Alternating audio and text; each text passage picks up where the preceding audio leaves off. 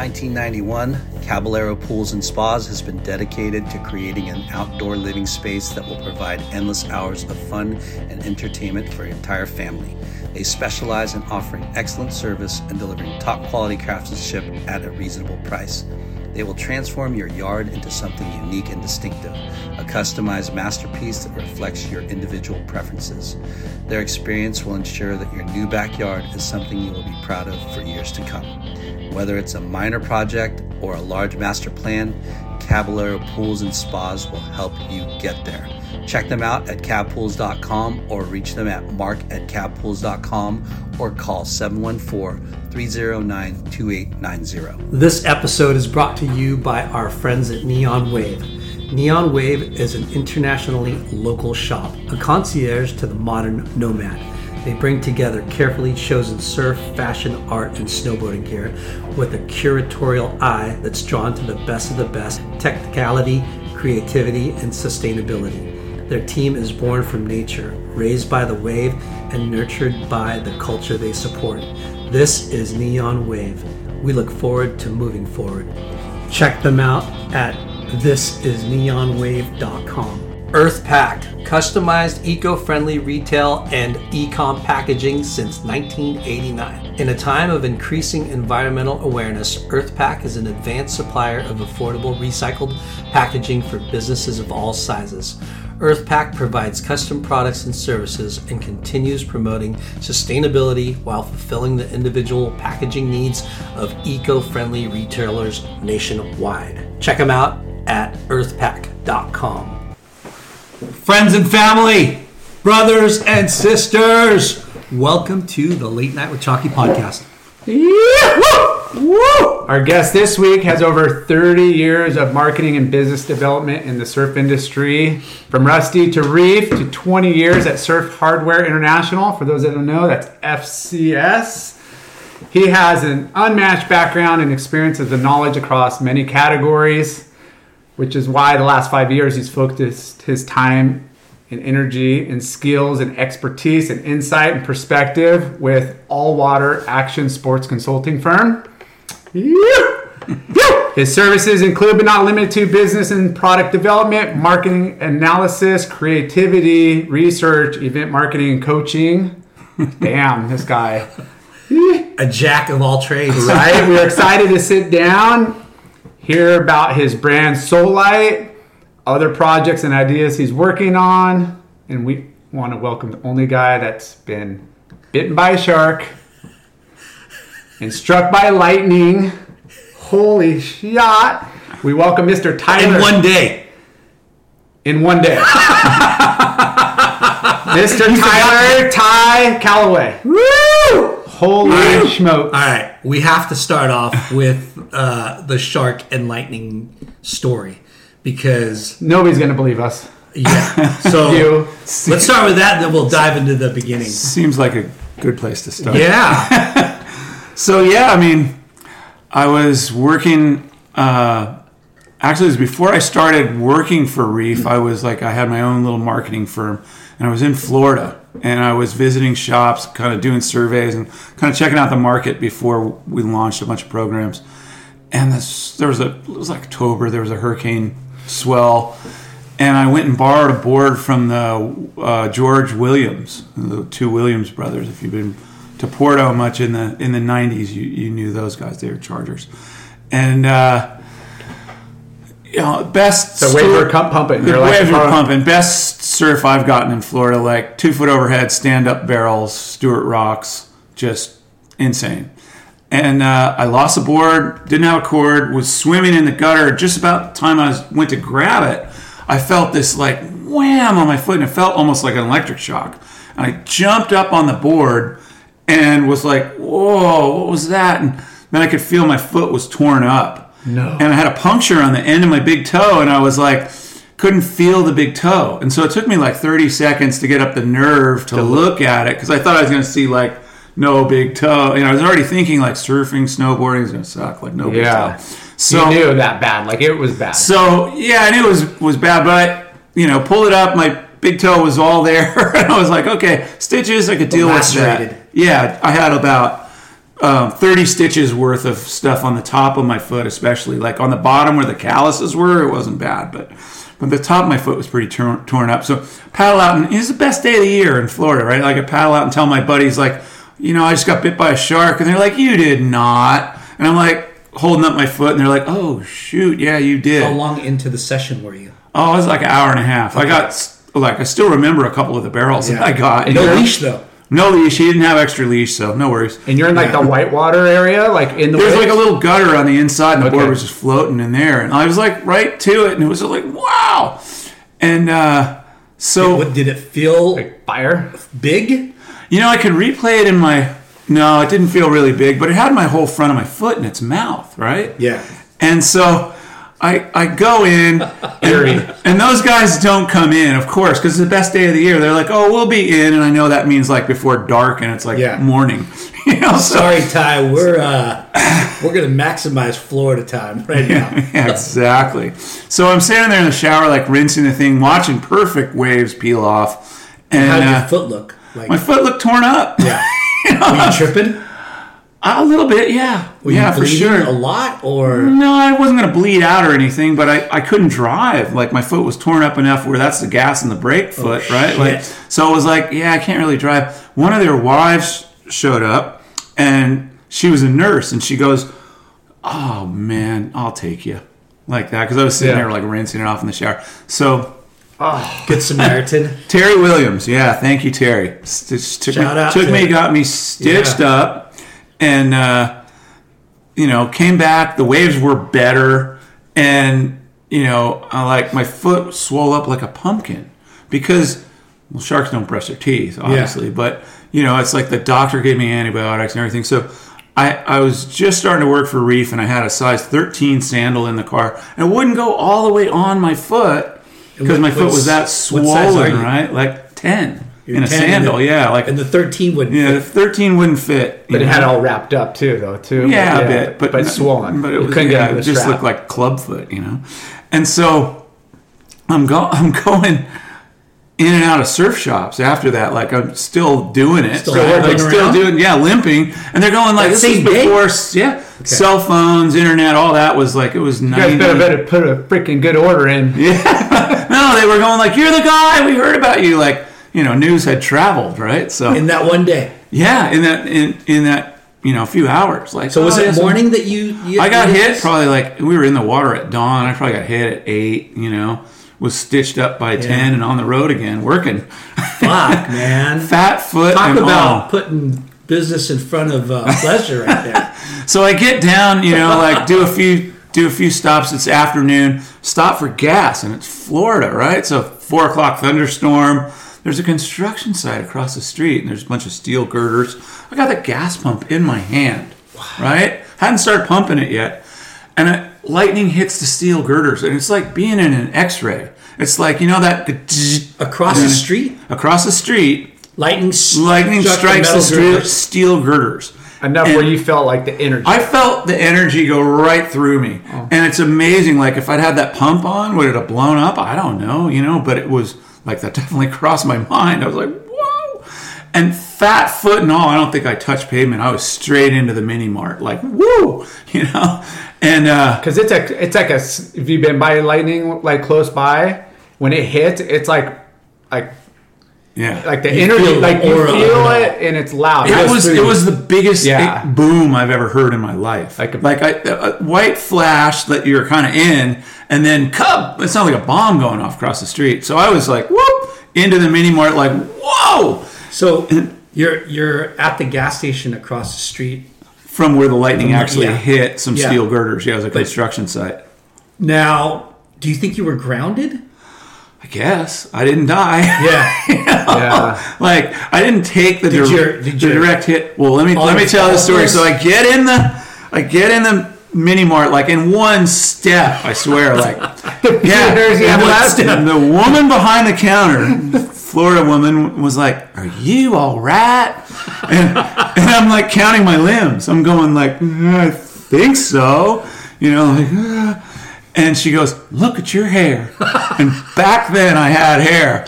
And I look in the sunglass rack and I look at your kid with the finger in the socket. No lie. Finger in the socket, like straight up. Fucking I'm doing amazing. Back to the Future shit where the doc's like, Yeah. I'm licking my hand and like trying to slick it down. And it's like still wanting to come back up. So you got like fucking I got zapped. She looks at me and she goes, what happened to your foot? And I just walked out like mumbling, like, you know. You didn't tell her? Yeah. I just got hit by lightning. Earlier, I got bit by a shark. Yeah, I didn't tell her. Should buy a lottery ticket. I didn't buy the lottery ticket. I didn't get the surveillance footage to go on Letterman. Yeah. You know? And I just walked out of there like happy to be only limping, you know? So, my God. holy shit. So did you fucking like wise up and go to your hotel room and go, well, I'm going to work from the hotel Yeah, room I'm right working now? from home. Yeah, I got to chill out today. Yeah, well, my parents were staying in South Florida, so I ended up there at night, and I didn't even tell them. I told them the shark story, but I didn't even tell them the lightning because I just thought they'd be like too freaked out. Yeah. And about 10 years ago, I was surfing lowers with Kelly, and someone told Kelly like, "Oh, do you know he got bit by a shark in Florida or something?" So he comes up and he's like, "Did you get bit by a shark?" And I go, "Well, yeah, but that's only half the story." So I tell him the story, and he goes, "Tyler, everybody's got an I hate Florida story. Yours wins." That's Kelly Slater telling you that. Yeah, That's amazing. yeah, it was pretty funny. And like it's a lot of people get like bit by sharks in Florida, right? Yeah. It's like, It's but they're fairly not. common. But they're not like. No, a little black tip is what it was. Yeah. They have serrated edges on their teeth, like a great white, but you know, it was like a 4 or 5 footer. Yeah. I've been there a couple of times, and I was there for U.S. Championships, and we're staying, and we're surfing off the pier. Only place that's breaking. It's like Yeah. knee high, maybe a thigh high comes every once in a while. Yeah. And these, a bunch of people are fishing from the beach and off the pier, and you just see her coming from the south or from the north, coming down, and all the guys start lifting their lines up. They're these like fish are freaking hightailing it down the coast, and I mean turquoise water, 3 feet of water, 3 feet you deep. can You can see. We're like, what the hell is that? And then the guys are like, oh yeah, like schools of fish come, they're getting chased by sharks. We got to get out. We get out, and you watch this big, dark, massive like fish and like a dozen sharks chasing it. Yeah. And then they go down the beach. They wait 100 yards and like, okay, and they all paddle back out. And I'm like, green what? Yeah. They're like, yeah, they're going. They're just they won't be back. Yeah. And I'm like, fuck this place. It was like bizarre though, like that's just every day. That's what they do. But I can't believe that you, of all people, on a work trip, get bit by a shark and hit by lightning in one day. Like that's got to be, That's in the a records. first. It tripped me out for sure. So you didn't? Was this like in surfing news at all? Yeah, I think they put it in Eastern Surf. There was a picture of me with like a, smirk on my face and like my foot with a bunch of stitches in it and stuff. So it was documented. It's documented. Yeah, that's awesome. Yeah. But no one's probably heard that story in a long fucking time, right? No way. No, I mean, This was what year? 94. Oh shit. That's what I mean. Like there's no AIDS, no cell phones. Yeah, or anything. Yeah, 30 years No ago. internet. Going on 30 years. I'm gonna have to hopefully dig through the Yeah. information superhighway and find something. Yeah, there's an Eastern Surf that has that in there for sure. And it's funny, I started, getting calls from people when that thing came out, like, "Oh, you all right?" Yeah. Yeah. So, No, what? Big toe. Do you think it changed your life at all? Because you know what I mean, like Something that like no, I should have no, written. let's say it did. It energized you. Yeah, maybe. No, I should have. That's why you're doing Solite boots right now. That's it. Yeah, shark proof. Yeah. Not really. But no, I'm still waiting to write the book. What Are the Odds by Tyler Calloway. No shit. All right, well, let's go to the very beginning, Ty. Very beginning. where you grew up and how'd you get into surfing? Yeah, well, unlikely, right? I was born in New York, raised in New York, kid in Manhattan, and then The city. Yeah, yep, East 81st, and then luckily for me, my dad retired when I was about 11, and that's when I started surfing, in Eastern Long Island, and a little town called Quogue, so about 45 minutes from Montauk.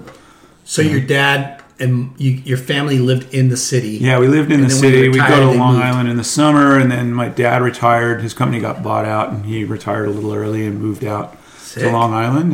And If you don't It mind was me great. asking, what was your dad's business? he was in a sugar business. And New Borden bought out the sugar company, and so he just, he was older already, and so he's like, okay, well, that's my cue. Now I can go. So like a brand that's on the shelves, or or for, No, or because they were like a supplier to Domino or Yeah, all the other sugar wholesale suppliers. stuff, yeah. But Cool. so lucky for me, the timing was good, and I got to grow up in Eastern Long Island. Manhattan was cool, but like as a kid, you don't want to be in Manhattan. When you get older and there's a lot going on in there, then you want Yeah. to go in. But What did you do up until then as a kid in the city of New York? Because we've interviewed a couple people, but yeah, I mean, you'd play soccer in school. I used to skateboard in Central Park. I remember learned to ski on a hill in Central Park with snow and stuff, like pack up the thing and Yeah. go down. You're a little kid. So everything's big. Yeah. It's all, and that was that was kind of early 60s in New York, right? So it was a pretty cool time. It was a much safer thing. When we were leaving New York, it was like right after Martin Luther King got shot, and there was just like the country was divided, and it was going through kind of different but similar strife to what we're going Yeah. through now. yeah, So going out to Eastern Long Island felt pretty cool. yeah. So was that like your summer vacations? Yeah, it was summer vacations my Mostly, whole life, yeah. but getting to Your dad had a spot there. Your family had a yeah, spot. yeah, Nice. Yep. So you saw surfing, and you were at the beach prior to it was- going. I mean, there was no boogie boards. It was like little inflatable rafts, and we'd pump them up as hard as they would go and stand up on them. And, and it's just I always loved the ocean. And it's, What beach surf breaks are you talking about? well, Town of Quogue doesn't have any kind of renowned surf breaks, and there the sandbar moves around, right? So if you're a surfer there, you're checking, after every storm, you're kind of looking for the new Rip Bowl sandbar. They move around, and you find it. And it used to be like it would just be you and your friends for a long time. It was probably 15 years ago when I went back and I found one. I would go back like every September. I'd wait, put a frequent flyer ticket on ice, and as soon as I saw a hurricane that was looking good, I would Quick strike. strike mission. Yeah. And but we're surfing this little river mouth. This pond had let out a perfect left, and there's like 5 of us, and that's kind of what it used to be. Hour later, there's 50 people, and it was like, oh yeah, everybody's got a cell phone now. Yeah. Everybody's like, oh yeah, It's going off. Yeah. There's probably a camera there, and too, it's like, right? maybe now, Yeah. So when East Long Island, I've been to Long Island, like the Hamptons. Yep, that's where it is. Is that where it is? Yeah, Okay. yeah, that's right next to West Hampton. It's a little town called Quogue was where I was. Okay. It's about 45 minutes, hour from Montauk. Yeah. Hour and a half. The surf to scene Arkansas. wasn't as developed then. There right? was a little one Yeah. back then. There was some really good surfers, like Ricky Rasmussen came out of there. Yeah. And famously like stepped into Big Pipeline and, was on the world tour and did really well. And so he would come back, in and out through the year. And he really influenced me and my best friend, Michael Schurmeyer, who started making boards and kind of taught us how to make boards and stuff. So you're about 11 or 12 that you got into surfing. Yeah. And you guys live out there now. Yeah. So what was your first board? My first board was a Bunger. So Bunger was a local board builder. Still, his son's still doing it. They're got to be 60, 70 years of Bunger surfboards, right? It was a good Long Island brand, and surfing like Endless Summer. I saw it when I was about 8, I think, and I knew that's what I want to do. I was already playing in the ocean, right? I was like, that's what I want to do. And I didn't get a surfboard until I was probably 11, but it was a good start. And long cold winter in Long Island. Dude. It's like Yeah, you got boots and gloves after Halloween, and you don't get them off till Memorial Day, kind of right around So then. yeah, like you see the you spike. guys- You see the spike in yeah, surfers, and then they just all go away. yeah. Except for those living Kinda. there that are diehards. Yeah, there was some of the best waves on the East Coast we're right in that little area. There was this inlet called Threes that was just amazing, right-hander, and the tide in the inlet would like supercharge the thing, and it was deep water to shallow, like full barrel. There was all these jetties in West Hampton, the next town over, that it would come right off the tip of the jetty and would actually barrel and grow. So we learned how to ride the barrel as little Groms pretty early. Crazy. And, you know, Ricky, having been 3 years older than me and having been to Hawaii, coming back, and, you know, he was a big influence making boards for us and showing us how to make boards. And you know, that it was a... Was there a lot of kids your age? No, just surf, or yeah, a couple handfuls, you know. But, what you know, just in our little area.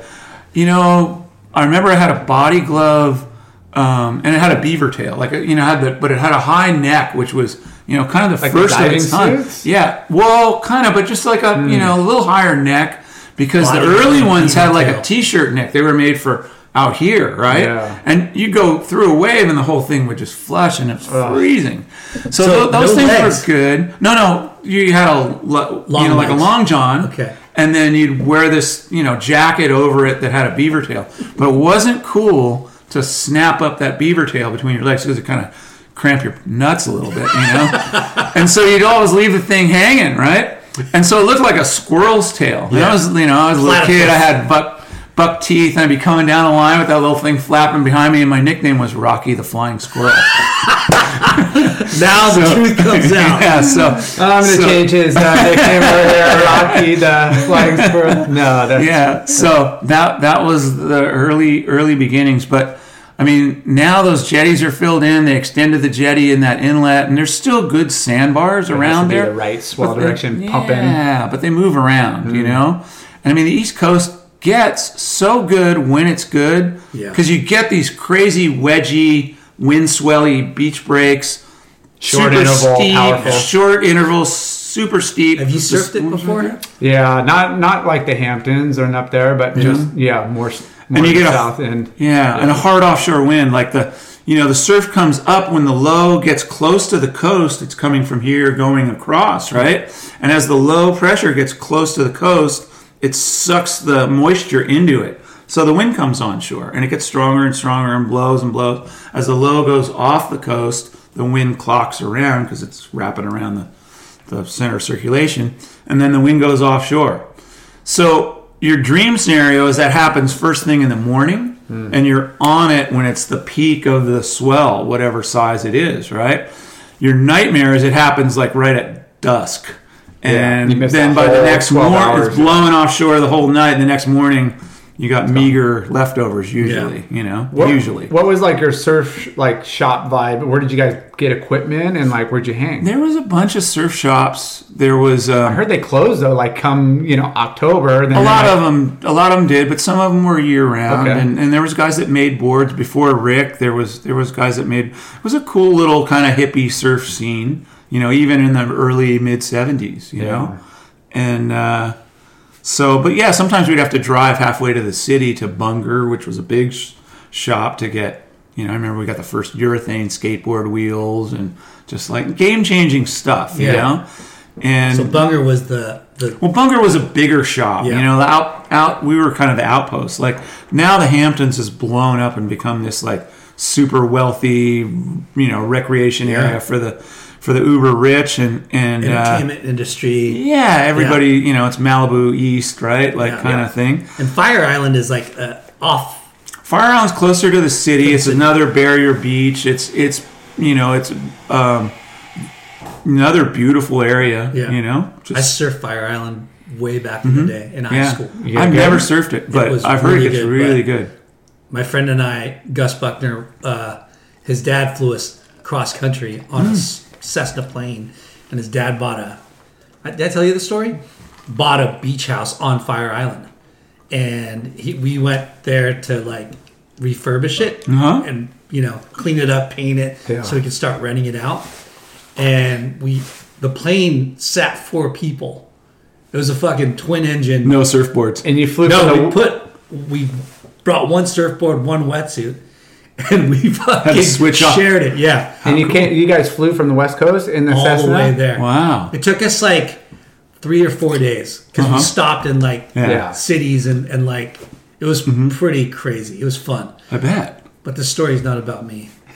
Should never be It about you. should never be about me. You guys. So Hamptons. When did you start getting good and? Did you? I feel like was there like a contest scene that? Yeah, the ESA was a pretty vibrant contest scene, all local chapters kind of thing.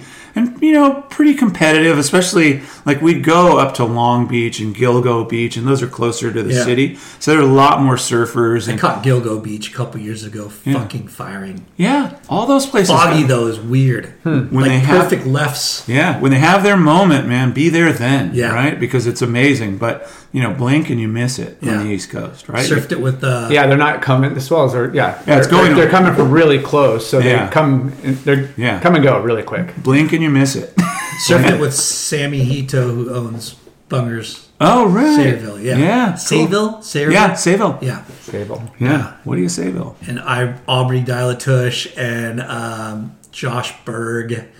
And yeah, it was fucking super fun. Warm water, but it was foggy, so it was weird, I hate the fog. Even when we get it rarely here, Yeah. I despise it. It's such a bummer because Yeah. usually it's when it's pretty damn good waves, Yeah. and it's like it's just frustrating. You're like, Yeah. one, I don't want to get run over, and two, it's like, God, you can't rip. Yeah, and the last time I went was last year. The waves were good, and they had the grudge match Oh, the showdown, Uh-huh. and You were there in the winter. it wasn't Oh, the full- fall. Right? Yeah, fall. Yeah. and they had killer waves in the beginning, but then the tide kind of got too high Yeah. at the end. Yeah, Yeah, but it was fun. yeah. It's, Rob Kelly won, I think, and Yeah. then, He wins a lot of those. That Yeah. guy's good. and Sam Hammer was in the final. Sam rips. Yeah, Yeah. But Yeah, the East Coast like surf culture vibe is it doesn't get that spotlight like California does, but it's so like enriched and packed, and you're saying the ESA was Yeah, it's pretty core because it's like your waves come 90% of the time from a storm that's passing over you, you Yeah. know, and going out to sea. And so like today, like low pressure, I'm like I start to tingle a little bit, and it's just I know there's no waves here right now, but still that low pressure is kind of like my old surf Jones, like yeah. well, Yeah. The is there winds gonna are be waves? changing it's supposed to be direction. pumping like midweek. Yeah. Yeah, I saw that, but Yeah. crappy winds. It's going to be crappy winds, but the waves are. Yeah, it's like going to be 8 to 10 feet. It's gonna or be something. huge, That's yeah. what they're calling. Big surge. Yeah. But ESA was a cool thing. The championships were in Hatteras every year at those jetties at the lighthouse.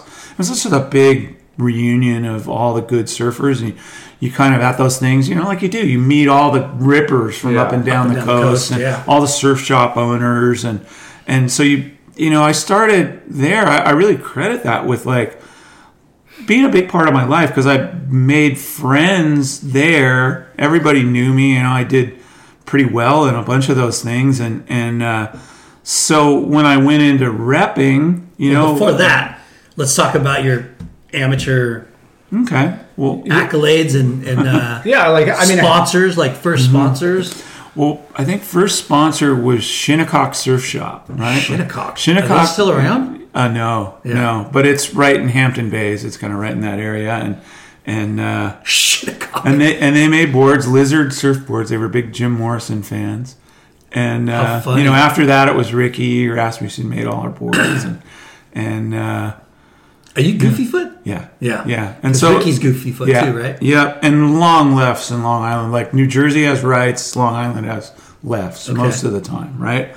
So it was made to order, just being a little Goofy Foot with all these little sandbar jetty barrels. It was just really really fun. any siblings? No, I was a change of life baby. My dad had been married before, so I had two half brothers that were Okay. like 20 years older, and but I was the only. And when I bring that up because usually if you have siblings, it's either you're getting in them into it, or they got you into surfing? Yeah. Were your parents supportive of like going after surfing? So supportive. That's rad. My dad used to take me and my friends to the beach in the winter. 3 Groms in the back of a big Chevy station wagon. Yeah. You throw a little rug down, load us all and our boards in the back of this huge station wagon. You'd stand on the beach for an hour or 2 hours, like when the waves were good, when it was cold, like making sure we didn't drift out to sea or drown or something, So he I owe him so big for that, because I built my life around surfing. And that was, he kind of was. So you know what? He was my first sponsor. Let's face it, right? Yeah. Sure. So when you got your first sponsors, was it just like they saw you surfing and they put you on, or did you do local hot kid? Yeah, I think because you're winning contests, that even though it was a kind of fledgling little scene, it's still the same scene that was everywhere else, right? Like it's so. Yeah, so that was it, and it was just kind of, you get a little of this, a little of that. And, yeah. But how great is it though when you do get a sponsor, and how stoked you get all jacked up as a kid? You're just like you're so amped. You're 6 inches taller instantly, right? You got school, all the other bragging rights. You got all the other kids at school are playing just traditional team sports and stuff. Yeah. And they don't probably get it. And here you are, decked out in new gear. Yeah. For sure. Yeah. Yeah, exactly. So, well, back then, there wasn't any clothing sponsors. Like, that's how old I am. Yeah. Nobody was, maybe, like, Quicksilver wasn't around, and maybe there was somebody was getting some OP shorts, like Mike Purpose was getting, like, some Catons. Yeah. And that, that was the first clothing I ever got. I went to the U.S. Championships in Hatteras and then in Texas.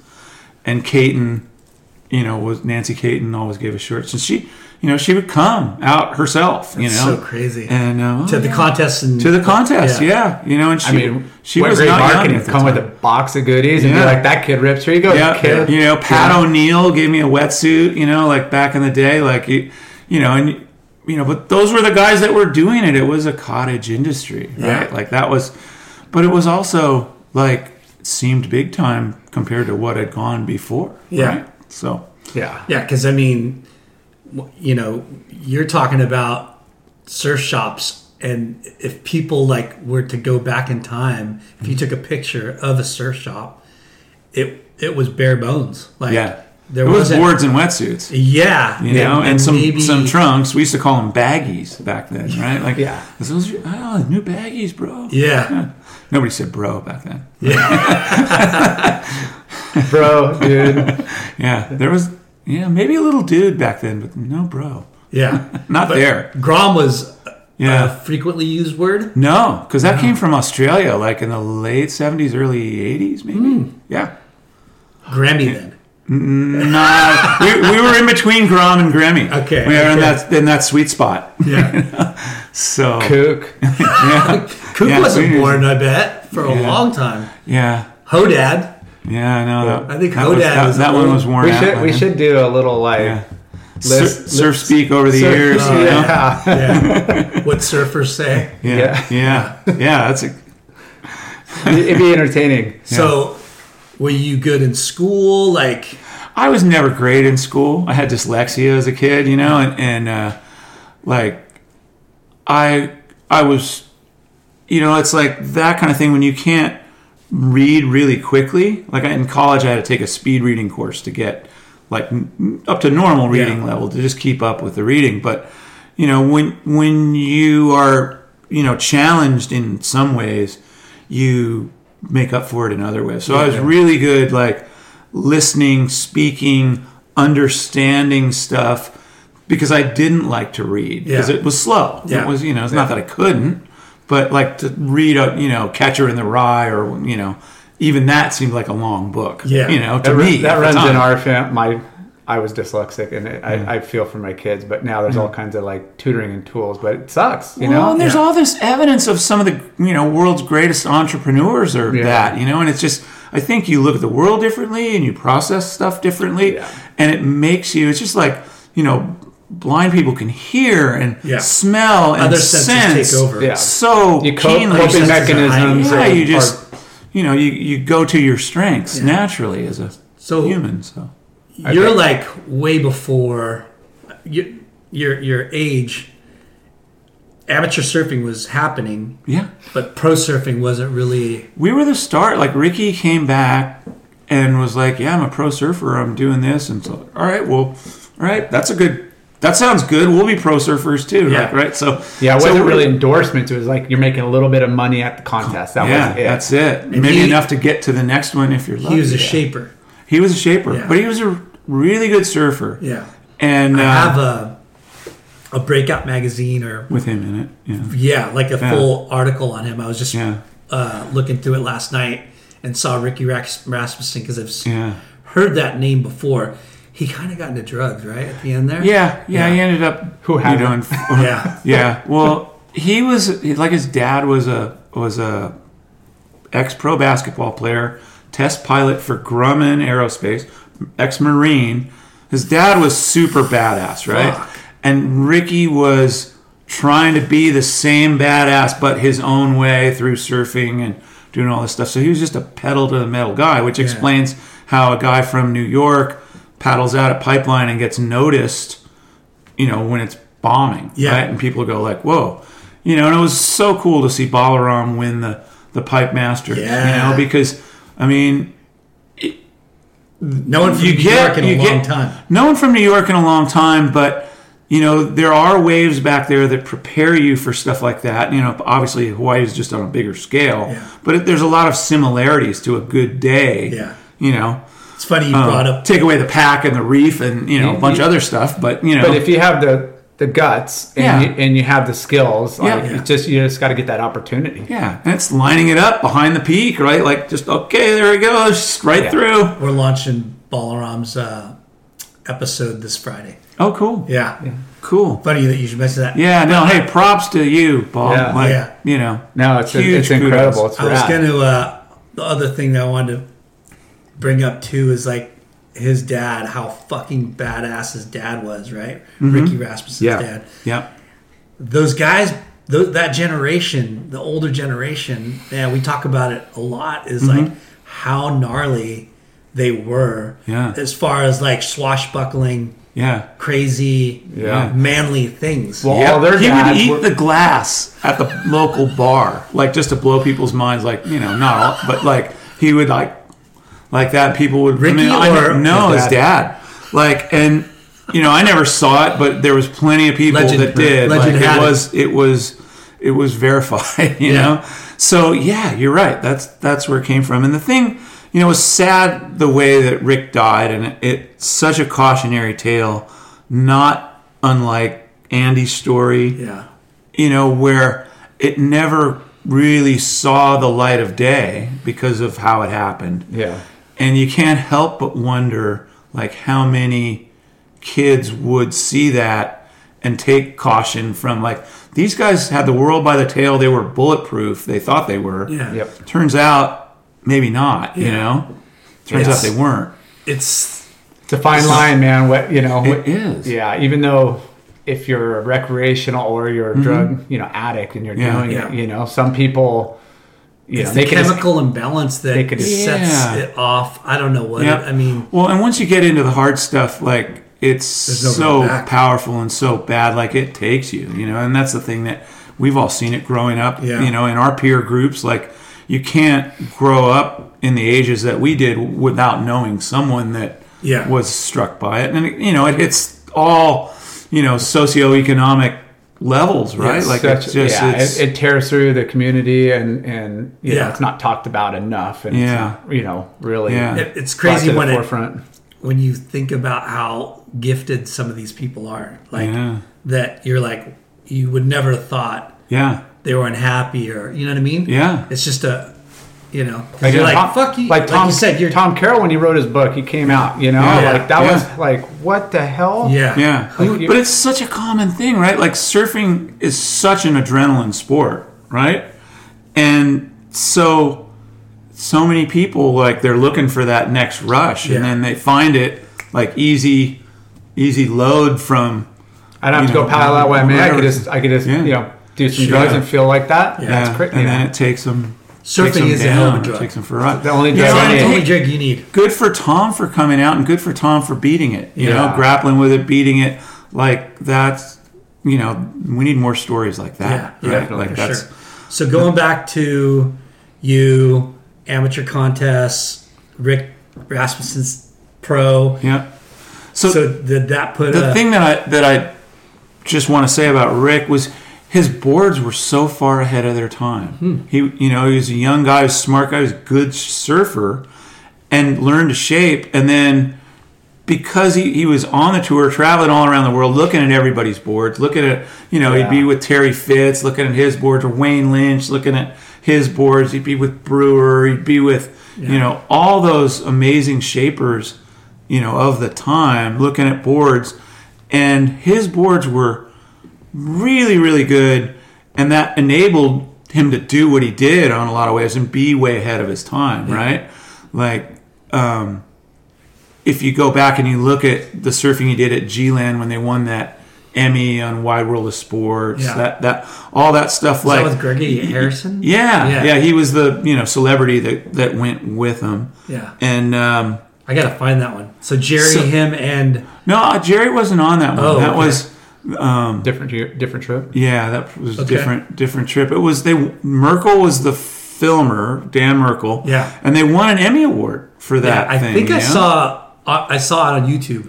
Yeah, it's on there. A while back. It's ABC Wide World Sports. But like, if you go back and look at the surfing that he was doing in 1970, I guess 7, 8, maybe. It was on par with the best. Well, it was G-Land. way ahead of a lot of the other stuff, Yeah. And the boards were, he tuned in boards to take that progressive leap of performance. Yeah. Of it, It's funny. We had Jim Kempton on, and he told us he credits high performance surfing to George Greeno. Kneeboard, yeah. Kneeboarding. He's like tube and like up and down. Yeah, Vertical. Vertical surfing, and we're like, what? yeah. A kneeboarder? Yeah. And then he's like, yeah. I mean, like, think about it. Like Yeah. the bottom turns and the off the tops, and he's like, Yeah. a lot of stand up surfers. Because of that equipment was, like most of the boards Yeah. were trimming down the line. That's Yeah. what they saw from longboarding. They're like, well, Yeah. we were going faster, a couple little fades, and then the kneeboarders were just like pivoting. Yeah. Yeah. I mean, that's absolutely. when, who was, who went down to the San Diego? Was it Dave that had the kneeboard? Yeah, he Yeah. has kneeboard. Not kneeboard. Fish stolen. Steve Liss. Oh, David Nueva had his. Yeah. stolen. Like, they It was- crucified It him. was the Steve Liss contingent. I But guess. that was a board where he was inspired from the kneeboarders in Yeah. that same era where it's Yeah. like, Yeah, that was it. We got a shorter rail. You're not on a 7.6 anymore. You got a 5.6. And then he brings That it down fits. and they hijack it. Like, it's like, Yeah. whoa. Yeah. Yeah, they hung it from the pier and spray painted "Good Luck, Dave." I remember seeing that in the magazine, like Yeah. as a little kid when I lived in New York. Just like, whoa, okay. So when you And I rode a fish. Ricky, before he started making boards, he got a fish. We all, and like that unlocked little waves and building speed and all that. So it's cool. that's cool. Was it twin fin first on a kneeboard, or was it on a surfboard first? I think twin fins, like, I had just started surfing. It was like 70 or 71. Yeah. They were, twin fins. And like Corky Carroll had a model. And Yeah. bunch.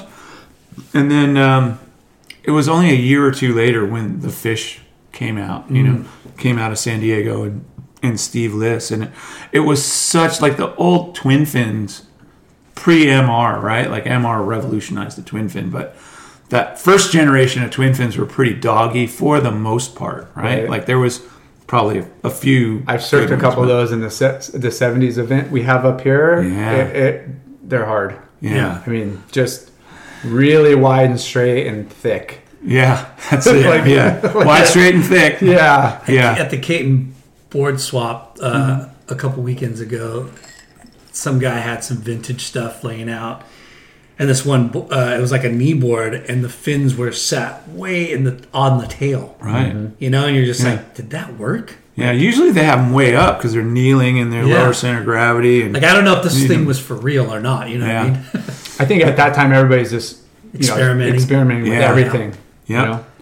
So, yeah, I guess, East Coast, ESA, and just going up and down that really laid the foundation for me to go. I went to college in Hawaii. I couldn't wait I want to be a pro surfer, right? So you went to Hawaii you wanted to be a pro surfer. Yeah, I went to Hawaii for the U.S. Championships. Before you go to college, though, were you and your friends like traveling to other spots, like a little bit like Hatteras for the East Coast Championships? But that was like we'd go with somebody's mom. Or the last year I think I went before I went to Hawaii was the first year I could drive down there. And did you guys ever go to like Mexico or Barbados? Or any family trips? No, I mean, with my folks, I went to Florida and surfed down there a few times, Riviera Beach and, just Palm Beach area, that was a cool little spot. But Hawaii was on your list.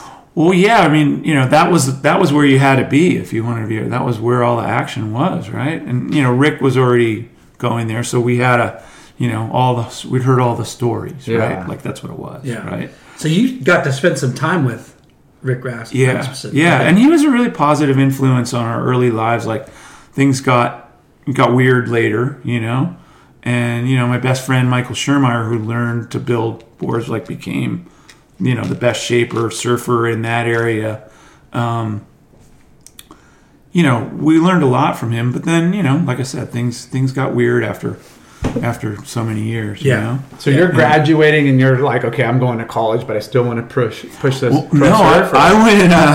I went to the U.S. Championships. I couldn't, I was really focused on that, and luckily for me, it was in Ala Moana because it moved around. Right, it was in Texas one year and Florida, Hatteras, and then out here. I think they had it at Trestles one year. And so I went out there and got a job and working for Ed Searfoss in his factory, surfboard factory, like cleaning up. In Hawaii? In Hawaii. Told my parents, hey, I'm staying. I'm not coming back. And they're like, you got to go to school. Yeah. And they, is this after high school? Yeah. I was out of high school. So, luckily for me, they basically bribed me to go to college. And I learned, I feel like being dyslexic, especially. You went out to Hawaii for the championships. Yeah, and then stayed for college. Okay. Yeah. Got a job. Yeah, got a job in a surfboard factory. I mean, that was, I was like, okay, I have achieved my dream, right? Yeah. Thank God I did go to college because I'd probably still be working in a surfboard factory. And, not that there's anything wrong with that. Some of my, a lot of my best friends do that, but... it was your path to go to. Well, I was never very good at it. Yeah. I would have been a poor, skinny what was the factory board maker. Country Surfboards was what Ed's factory was called at the time. Yeah. So, and he's still there. He's still got Country Surfboards is like that's big still a brand. label. Yeah. Roger Hines, I think. Roger Hines was involved. Yeah. And, I think Ed Searfoss still owns the label. Ed, to this day, does most of the restorations for Randy's board auction. You know, and Ed was just like a uncle to me. Welcomed me in, and is that a kid with blonde hair down to his shoulders, right? Howdy to you too. Is this North Shore or South Shore? North Shore. North Shore. Okay. Yeah. So I moved out to the North Shore and I lived there. And I gotta skip back because I have another story that's where it just. I was at the U.S. Championships in Texas with Rick and Michael and all this, and I got a ride. I had some buddies from San Diego that I let crash in my hotel room floor, and they were like, it was at South Padre Island, and they were like, oh, come and stay with us. So again, I called my parents and like, I'm not coming home. I'm going to California. I got a ride to California. So I asked the guy like, oh, well, what kind of car do you have? And he goes, oh, I got an Opel. And I'm thinking like the old Opel GTs, and the guy comes to pick me up and it looks like Potsy's car in Happy Days, things like a 59 Opel. And so I'm like, whoa. So is it a big car? It was a big, big back seat, big. All the boards could fit in the truck. Yeah, all the boards. Yeah. I think we had some on the roof, but my dad had Opel and it was like tiny. Yeah, that was what I was envisioning. I was styling our way to. How do we get it? Didn't really happen, but. the thing, we drove across Texas. It took 24 hours, like South Padre to El Paso. Transmission fell out of the thing. And going into El Paso is downhill. We literally glided into a transmission guy's place, right? And we're staying there. They're looking all over for parts for the car for like 3 days. $60 to fly to San Diego. So I okay, I'm flying. I'm going. This is it. So I fly into San Diego. Never been to California. Boards? Yeah, with boards. Never been to California. I walk, then you walked off the tarmac, like into a little door and into the baggage claim, right? Yeah. Right off the runway. What airport? San Diego. Okay. Yeah, Lindbergh. TWA or no? Like what? No, like some little commuter from El Paso to San think of Diego. those old Right? airlines. So there's two, and I'm 16, right? Blonde hair down to here, leather jacket. Think I'm badass, right? Like walking surfer. What? Yeah, pretty much. So I walk into the baggage claim, right? And there's two girls right in the front, and they're dressed all sexy. They're probably 17 or 18, and I guess they would have been freshmen and probably in college. So, and they're looking at me, and I'm looking at them, and they go on either side of me, like grab each of my arm, like one on each arm. What? And like they're like, "Hey, how you doing? What's your name?" Like that, and I'm like looking like this, just going, "Oh my God, I love California." Yeah, exactly. This guy's got luck. I love California. Go around the corner, and there's like 50 chicks dressed in every kind of weird costume. What? It's a sorority. The hazing is, or the whatever, to get in. Go to the airport, funny costume, kiss a stranger. So they figure, well, I'll just get this guy, and then we're in, So they're like kind of holding me, and these girls are coming up and kissing me. And that was okay for, a minute or two. And then I remember this one that looked like Pippi Longstocking with like coat hanger, pigtails, not the most attractive, like coming in with a big open mouth, like, and I bolted. I was just like, whoa. So I'm running around the baggage claim carousel, and there's 50 girls like laughing, screaming, chasing me. That and I did is a funny ass weird story. I did like 5 laps before the security came and like broke it up, right? And the dust settles, and my two Security buddies. guy's like, "What are you doing, dude? Get caught!" It looked like a Beatles movie. Like, it was like, Hey, by chance, are you guys going to the beach? Yeah. So, but the dust settles, and my two buddies are laying on the floor on the side of the baggage claim, like pounding it, like tears. Yeah. They're laughing so hard they just can't even believe it, right? So we pick up all my stuff and we go to their little apartment. Because they didn't in get OV. the treatment that you got. No, Just you. No. Because you have long They hair somehow- and your fucking leather Well, they somehow jacket. probably came in behind it or whatever, but I was just like the right guy at the right time, I guess. Or How wrong time. hilarious. Visualize. So they taken me back, and we're in their little apartment, and I'm like, oh man, California. And like I'm Wait, thinking the like girls? No, my two friends. okay. Like the girls are gone, right? Yeah. So And you're still in high school. yeah, still in high school. And so they're like every 5 minutes, it's like 2 hours later. We've been in there 2 hours drinking a beer and, talking. And every 5 minutes they bust into hysterics laughing, and I'm like, all right, guys, like it's been, it's over. It's been a couple hours. Like, and they go in the bathroom and look in the mirror. Look at your face. I had like 20 lip prints all over, and they didn't tell me. You're cruising for 2 hours not knowing you had And that lipstick was like, Oh, yeah. It's stuck on your They were face. leaving their mark. Yeah. There was no, well, yeah, I got him. Look, that's mine right there. So, That's fucking awesome. yeah, so that was my first Just think if 15 you minutes had in phones California. and Oh, you don't. gosh. Oh, man, you I don't would have travel been a with cameras YouTube back then. sensation, right? Like if I could have, well, only could have, right? Yeah. Or But- sometimes it's better not to have that on. Yeah. Well, yeah. It was just, so That's an anyway, that was my incredible first 15 minutes in California, Yeah. You're like, I'm fucking staying. I'm not leaving. Mom? But I did. I you're- went to you're- Hawaii for college, right? And So that was great. so from here, California, Yeah. you spend the summer, what'd you do? Well, I got to. I got here, and I was only here for a couple weeks. Like Okay. I was in school. It was like October when they were holding the U.S. championships in Okay. Texas, right? So I was supposed to be in school, but I went to California for a week or Like 10 for your days mom or to something. go, oh yeah, go ahead. Your parents Yeah. to go ahead and go. Well, I didn't really. Go ahead to California. He with just no said, "I'm gonna supervision." go." I didn't California. really ask. Okay. I was like, I'm here. Yeah, I'll be back. Don't worry, I'm coming home. Yeah, you weren't afraid to get maybe in next trouble week. then. Yeah.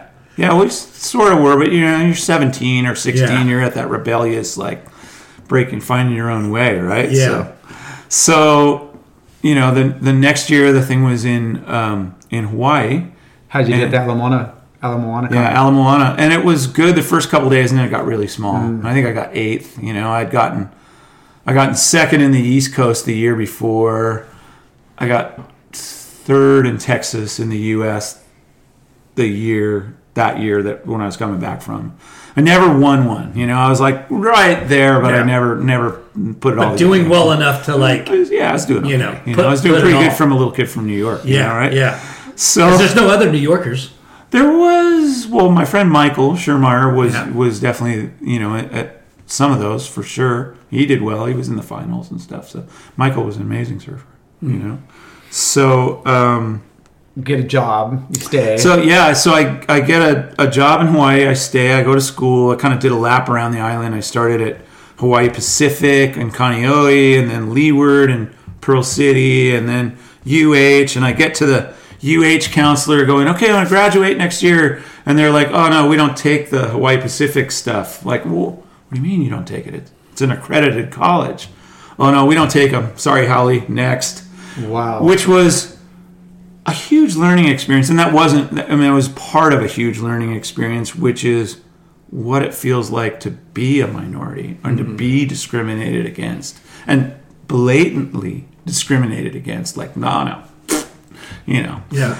And that was, it sounds negative, but it was such a positive in the long term to feel what that feels like and have empathy for anyone else that's going through it. Yeah. It was a big lesson, that came in a few installments, but it's like, yeah. So what were you going for school to get a degree in? To get out. Whatever classes. Well, I started as a psych major because I wanted to understand how people thought and formed their opinions, and how to, I thought it would be sales. I thought like, well, if you can figure out kind of how to, get people read to, people and communicate. Yeah. And What were you? Did you ask majoring? Yeah, I started as a psych major, but second year psych got kind of dark. Like, there's all this weird stuff happening. Freud and his mother and whatever. It's just like, whoa.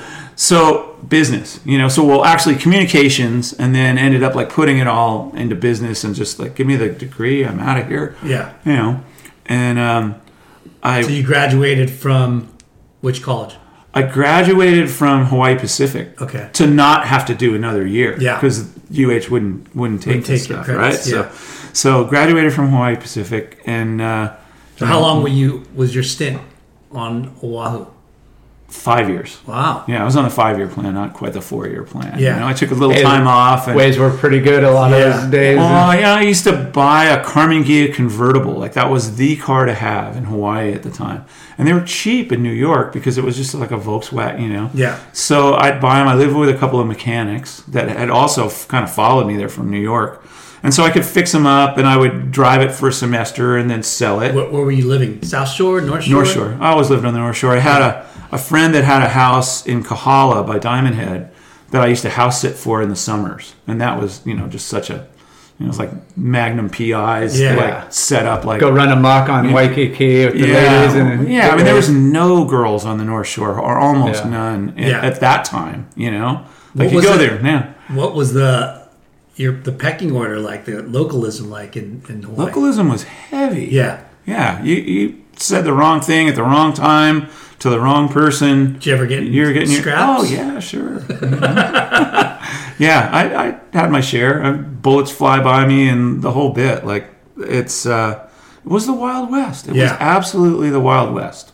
And it didn't help that the guys that I lived with were from New York, and they were just as more radical than I was, right? Like, so were they surfers too? Yeah. But they were also car mechanics and stuff, And, but you guys you guys know like the mafia mentality, like coming from the East Coast and stuff, and you're like, well, this is just another like, is there a problem North here? Shore mafia? Is there a problem here? Is that forget about it. Type of guys you were rolling with? A little bit, some of them for sure, Yeah. And so, it led to some escalated situations for sure. at times. You can't win there though. No, you can't. That's and Nowhere to hide. Nowhere to run. Get kicked off the island. And this was before I knew the history, but if you go and read the history of Hawaii, and the Hawaiian people got the same deal the American Indians got, right? Like, wasn't a good one. No. So nor should you win in those situations, right? Like home team. So what was like your experience in like surfing over there with like pumping waves and? Oh, it was amazing. Like started at Rocky Point. Moved up to Pipeline, moved up to Sunset, and those were the kind of the epicenters at the time. Yeah. Of high performance surfing, and compared to take now, you a while for each spot to get. Oh, yeah, a little bit to get to know people and people know you. Yeah, but it was empty compared to now. Yeah. Oh my gosh, like it was. There was. You're almost looking for people to paddle out with and like surf. Yeah. Yeah. And when the cameras would come out, then it would get crowded almost like it is now. But the rest of the time, there were so many waves. There's so we're talking what? Early 80s? Late 70s. Mid 70s? Late 70s, yeah. So late 70s, early 80s was that whole time period. Yeah. I got there the end of 76 and left in end of 81, 82. Wow. Back to New York. Yeah. Thought, okay, this, Hawaii kind of felt like a big, beautiful boat going nowhere. After there, and I had that same you couldn't live got out of no upward mobility. You're just like, well, I could just live this lifestyle. I tried to go into advertising because what I thought I wanted to do, and so I tried to do that in Honolulu, and ran into that same kind of discrimination thing, and went, all right, well, screw this, like I'm going back to New York, and I got a thing to go into like an advertising executive training program in Manhattan. And I hated it. I lasted a couple months, I was just like, oh. Corporate world? Yeah. So kiss ass. And just Yeah. hated it. Moved back to Eastern Long Island where my parents were and sold newspaper advertising, taught windsurfing, bartended, and I got a repping job. And I had been to Hawaii. I had gotten some of these gold-plated Miley leaves that a friend's girlfriend was selling there, and I was like, well, I can sell these in New York. And so I put on one of my dad's old suits that fit me and went to like Bloomingdale's and Macy's and like actually got a couple of accounts, and they were selling. What were you selling? Miley leaves. There's like these little Miley leaves that they're green on a lei. They would gold plate them, and it was just like a nice Decorative. nice little thing, jewelry for women's jewelry basically. And so who was doing this? Well, it was a friend of mine's girlfriend, had the business in Hawaii, and I was there, Christmas time. My girlfriend lived in Hawaii at the time, so, and so, I could sell these in New York, and so I went, straight to I was into Bloomingdale's, and... Was she, selling them pretty well, She was doing okay in Hawaii, yeah. And so... and you thought, fuck, I can sell this I can sell this, yeah. And so, from that experience... And how did you get into or get the network, the contacts to Bloomingdale's and just called? I just called the store.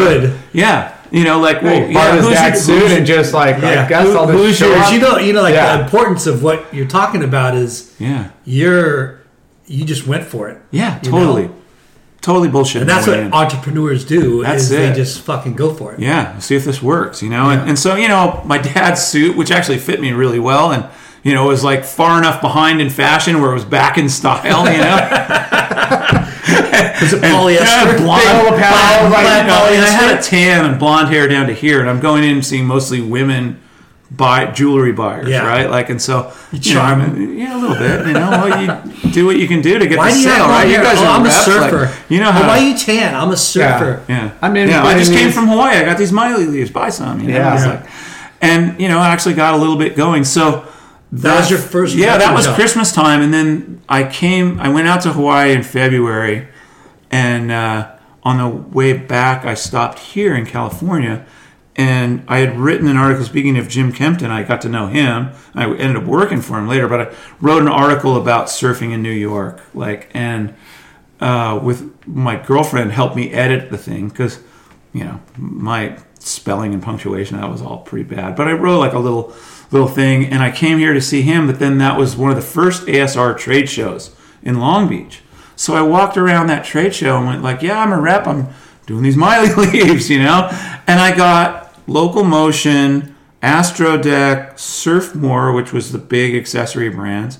I was riding for Nectar, Gary McNabb surfboards, which was like the Lost or CI or whatever of that time, right? Like so I had all that stuff, and I got Virginia Beach. Did you meet John Glom back in the day then? I met John Glom absolutely when Glom was a Grom. I met him.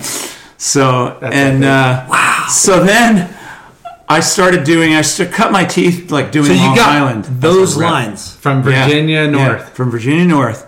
And so at that show. Yeah. And basically you just told them shit at my way. Yeah. I'm like, oh yeah, I can do that. I know. They didn't have previous rep there. No, it was all new. And they were like a local boy. Yeah. So this is like one of the first ASRs. Yep. And then that story came out in the magazine. Like that. Oh shit! Right then. So they were like, "Oh, this guy, yeah, he's cool." Whatever. Totally like validated. And had a bunch of and the surf pictures they picked. I'm Mr. Northeast. I just came from Hawaii. I'm still on this. I got that. It was just like I'm a published article. And I mean, it was like basically perfect little storm. Yeah, but I mean, it wasn't that well. I mean, it was just like by the seat of my pants. Yeah, absolutely. Which is fucking hair amazing. On my chinny chin, right? Yeah. Like just And so that's how I literally. Yeah. What do you rep?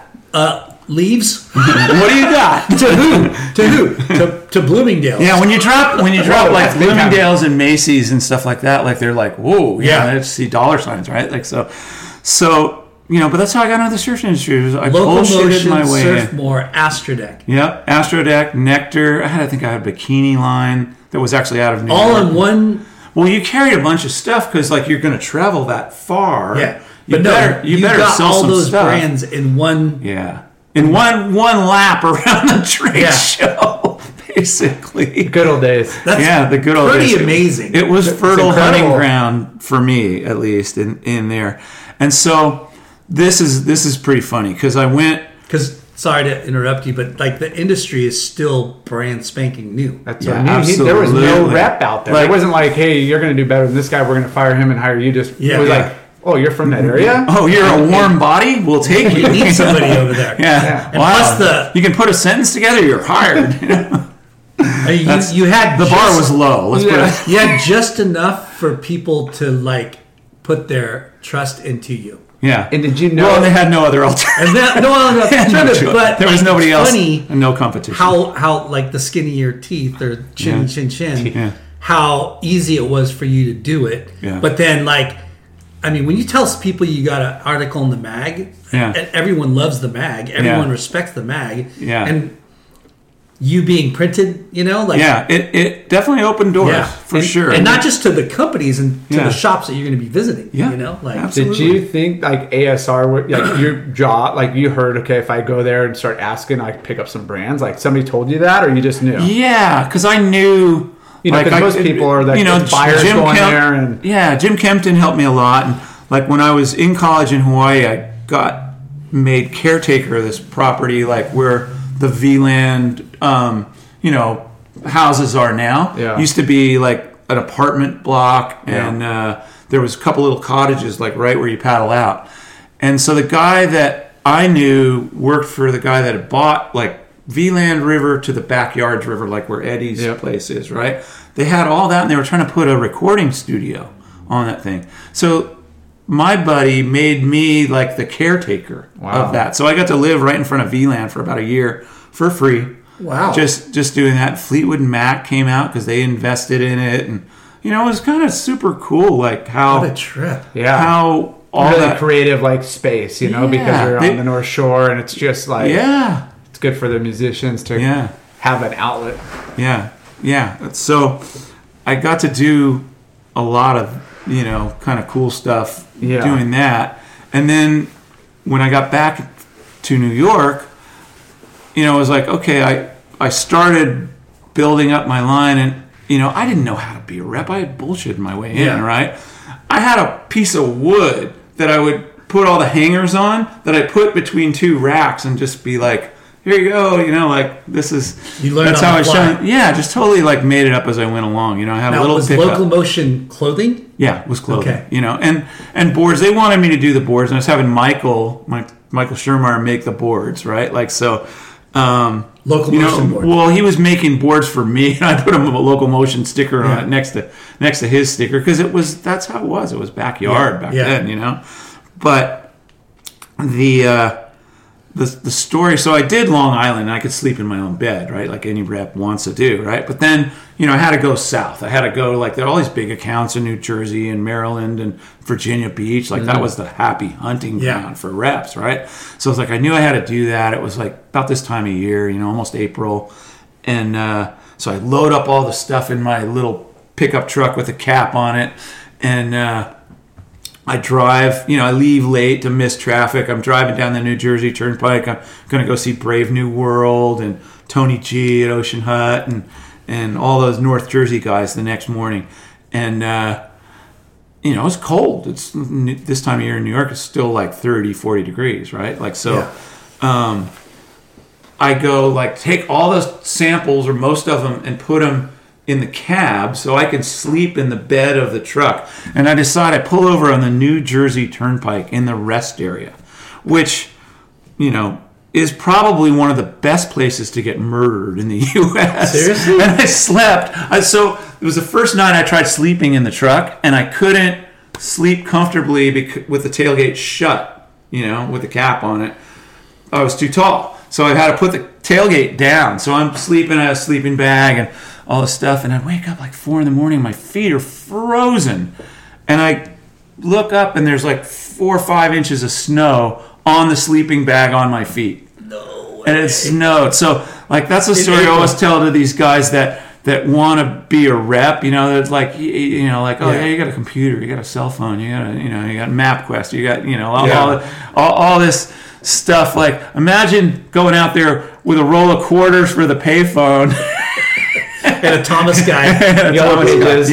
Yeah, just going and because that's what it was.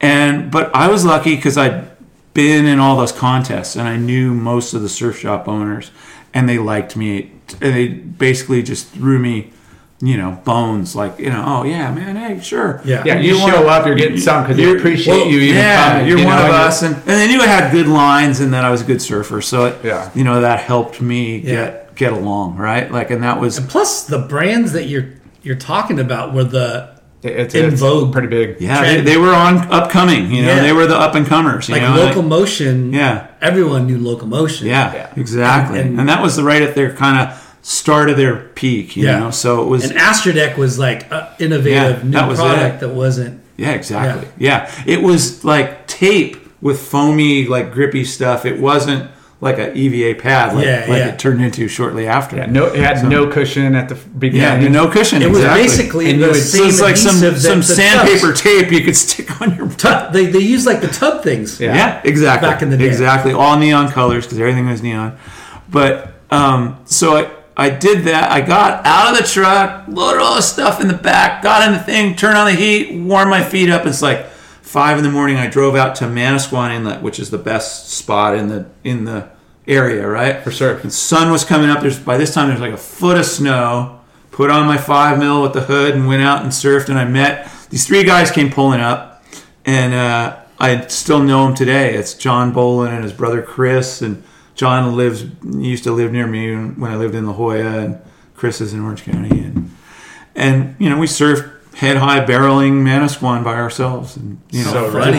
And you'll never forget that day. Went to Brave New World, and Bill Lammers gave me an order. It was super nice to me. All those guys were so nice, and just Tony G and Grog, and they were the OG legends, guys. And I'd surfed in Grog's contest. Grog had that pro contest. I'd won the juniors the year before. It was more than that. Years before, I think. But anyway, they knew that I was legit, I guess, right? So they were super cool. So you're one of the first East Coast reps.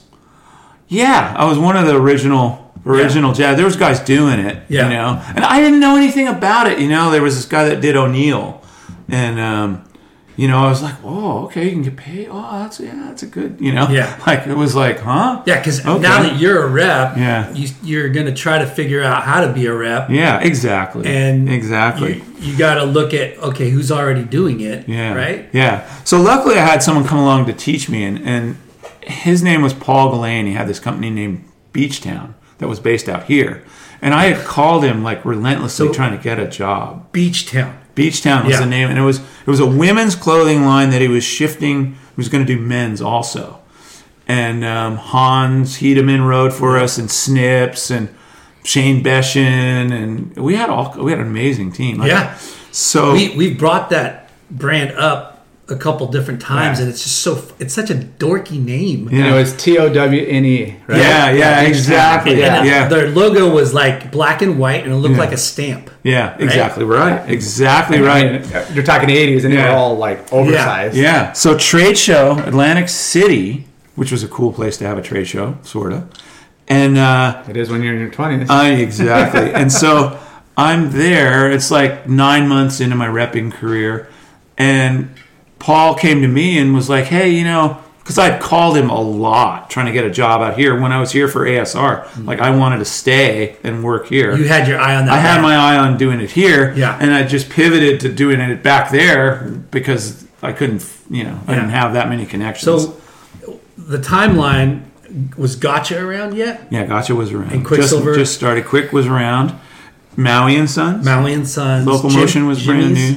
Jimmy Z? Jimmy's was like a year later, maybe. Okay. But right about then. Yeah. Because all those brands were. Yeah, we were all competing with all those guys. So I started doing that, and it just sort of launched my career. But the funny thing was how I got the job, right? Like, so we went out to lunch, during the trade show, and he's like, why don't you come to California, work for me in-house, pay salary, which is music to any new rep's ears. Like, Gary, he wanted you to move to California. He wanted me to move out here, which is what I had originally kind of pitched to him 9 months earlier, whatever it was, right? So, I was like, Paul, I don't know, man. I think I got the showroom going. I'm going to open in Manhattan. I've got this going on and that going on. Because you're successful. Yeah, well, I thought I was. I was getting there, maybe, a little bit. Yeah. And so I told him thanks, but no thanks. The end of the lunch, I got up and I'm walking down the street, and it's like 4 o'clock, and the sun's going down, and temperature dropped like 30 degrees from when we went in to have lunch. And I'm like halfway down the block, and I'm like, what the hell am I thinking? Cold winds just cut. I don't want to do another winter here. I've been through 2 after living in Hawaii. And so I U-turned it, went back, and he was still paying the bill. And I slid right in the booth next to him, coming in hot. He was like, you know what? Maybe we should talk a little more. And a week later, I was packing my car, driving out here with my girlfriend. So wait. Boom. That's so freaking rad. How long after you got 9 months? 9 months after you Had started repping Yeah. and pitched him. Yeah. But I was working for him out here. You were already contemplating opening up a showroom in Manhattan. I was, yeah. So you were Well, surf clothing was kind of big. It was kind of this underground, cool niche. And speaking of Strider, Strider was in the New York Times back then. He was a little 12-year-old kid. I remember he was in this ad in the New York Times. It might have been a little later than that, but it was he was full page in the New York Times. We met this kid. His name is Strider. Strider ? Little surf rap from Santa Monica. But it was Full page black and surf-related- white New York Times. What? Was it a surf-related article? Yeah, it was then was those jams. That was the jams, drawstring, surf shorts, kind of Hawaiian style, Hawaiian prints. That was high fashion at the time. So it was that's what. But you're in the 80s, right? Yeah. And there's no fax yet. You're you got a sample line. How do you even know what inventory and what to sell? And are you calling in orders? How does that? No, you're writing them on 4-copy triplicates pads. Yeah. And you keep a copy, give a copy to the accountant, and mail the copy in. Mail it in, baby. That's how it was. Yeah, snail mail it in. A fucking right? Yeah, think back on and hope they get their order because when yeah, because they have inventory Yeah. but you don't see it. You Yeah. can't get emailed a No, file. Yeah. No. Well, you would like call in and they'd go, oh, such and such is sold out. You know, Yeah. and you have like these little sales calls where it's like this, and this. You know, and you cross them off and you're okay. You know, So Hopefully. 9 Yeah, months, if the surf wasn't good. Yeah. short-lived East Coast repping Yeah, career. turned into a California career. So Beachtown moved you. Yep, relocated me here, and I've been here ever since. What part of California were they based? They out? were in El Toro, so I moved into Newport because it had all these jetties, and I'd surfed it good. Yeah. And it had all these jetties just like West Hampton, where I grew up, you know. Yeah. So I was like, boom. I ended up getting a house from Schroff, like right at the end of 56th Street. What? And was there for like 5 years. Couldn't believe it. Like, friend of mine, a guy that I just kind of barely knew, was riding his bike down the street, and it was like, oh, yeah, you looking for a house? Yeah, Schroff's moving out. He's right there, right in front of the jetty at 56th Street. And I'm Goofy Foot, you know? And it's just like, that was, you know. How's the dumb? No, I wouldn't say dumb luck, but the coincidences It's or whatever. dumb luck, dude. That was, yeah, Like, dumb you can luck. say dumb luck. I'll cop to I'm that. looking for a place randomly. Right Here's there. the best place in town for a Goofy Foot, right here. Yeah. Oh my! As a matter God. of fact, yeah, this house is open now. Yeah, And what- I couldn't believe it. Like, I went up to talk to him, and you know, Schroff, he's kind of shy, right? Like a Eccentric, little yeah. eccentric, little shy. And I'm like, no one's moving. You got a surf team of like 30 guys or something, right? Like, no one's moving. No one's moving in. How much was it? Where's the landlord? Oh, he's the 2 Couple blocks doors that way, like doors down. I was like down there on my bike, like, hey, bro, I want to rent your house. You And know, what was your rent? $375. $375. Twice. I think it was $750 a month. It was 2-bedroom. I had a roommate. you know? Okay, so And- $375 a room, 2 Yeah, bedroom. yeah. Ocean view, Right right, at the on the beach. sand, So right in front of the jetty. I mean, that's not cheap back then, but yeah, you know, Yeah. you got a salary, you're feeling Yeah. like there's what was a your ton of salary opportunity. like? Oh God, I think it was like $1,200 a month, and plus commission. commission. But you know that $1,200 came out of your first sales, so Yeah. it was like a draw. And then, but you know, like for me, I got to travel all the way the whole coast of California. So And- you were going to be in-house, like sales In-house, rep, all of California. all of California. And they would pay my gas and like wear and tear on the vehicle to do that. And I would go up there, like up to San Francisco every month, like go as far as San Francisco, U-turn, come down. And I got to know every, surf shop owner in California practically. And there was a lot. Really well, the ones Yeah. who love to surf. And I would like stay at their house. A lot of the retailers, today I still know, Yeah. from that. Yeah.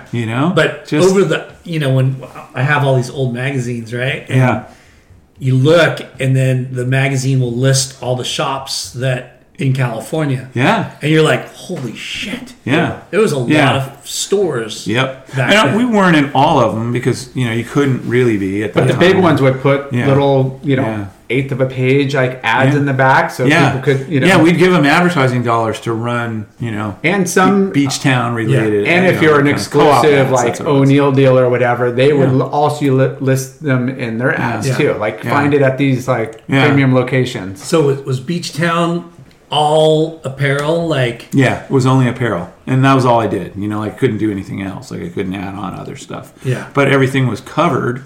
And man, that was sort of such a golden era for Cal. It's the, era of Gothard and Willie Morris. And, that was our heyday, right? Like Yeah. that, just to get to surf all these waves all over California. And, I was lucky enough to make friends wherever I went. Like, we sponsored Anthony Rufo in Santa Yeah. Cruz and Vince Brolio, a bunch of the OG guys. Like, I used to be able to get, back then I could get plenty of waves at the lane, and they'd be going, go, Tyler. Yeah. And it's like, can't get one out there now, but,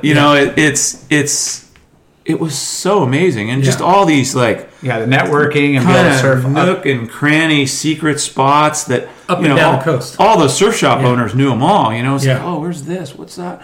I had that little Bankwright book, Surfing California. So Yeah. a lot of them were in that. remember that book? But, Yeah. I mean, that was my Bible. Yeah. Basically. And so I surfed, every day just about, and you before. lived at 56th We Street lived at on the 56th beach. Street, yeah, for 5+ years.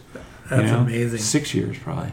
So how big did you get Beach Town in California? Do you remember? I got it pretty big. Like, we had a really loyal following, and it was doing really well in a lot of shops, but everything was changing. Quick was changing, Gotcha was changing, and our stuff wasn't changing as fast.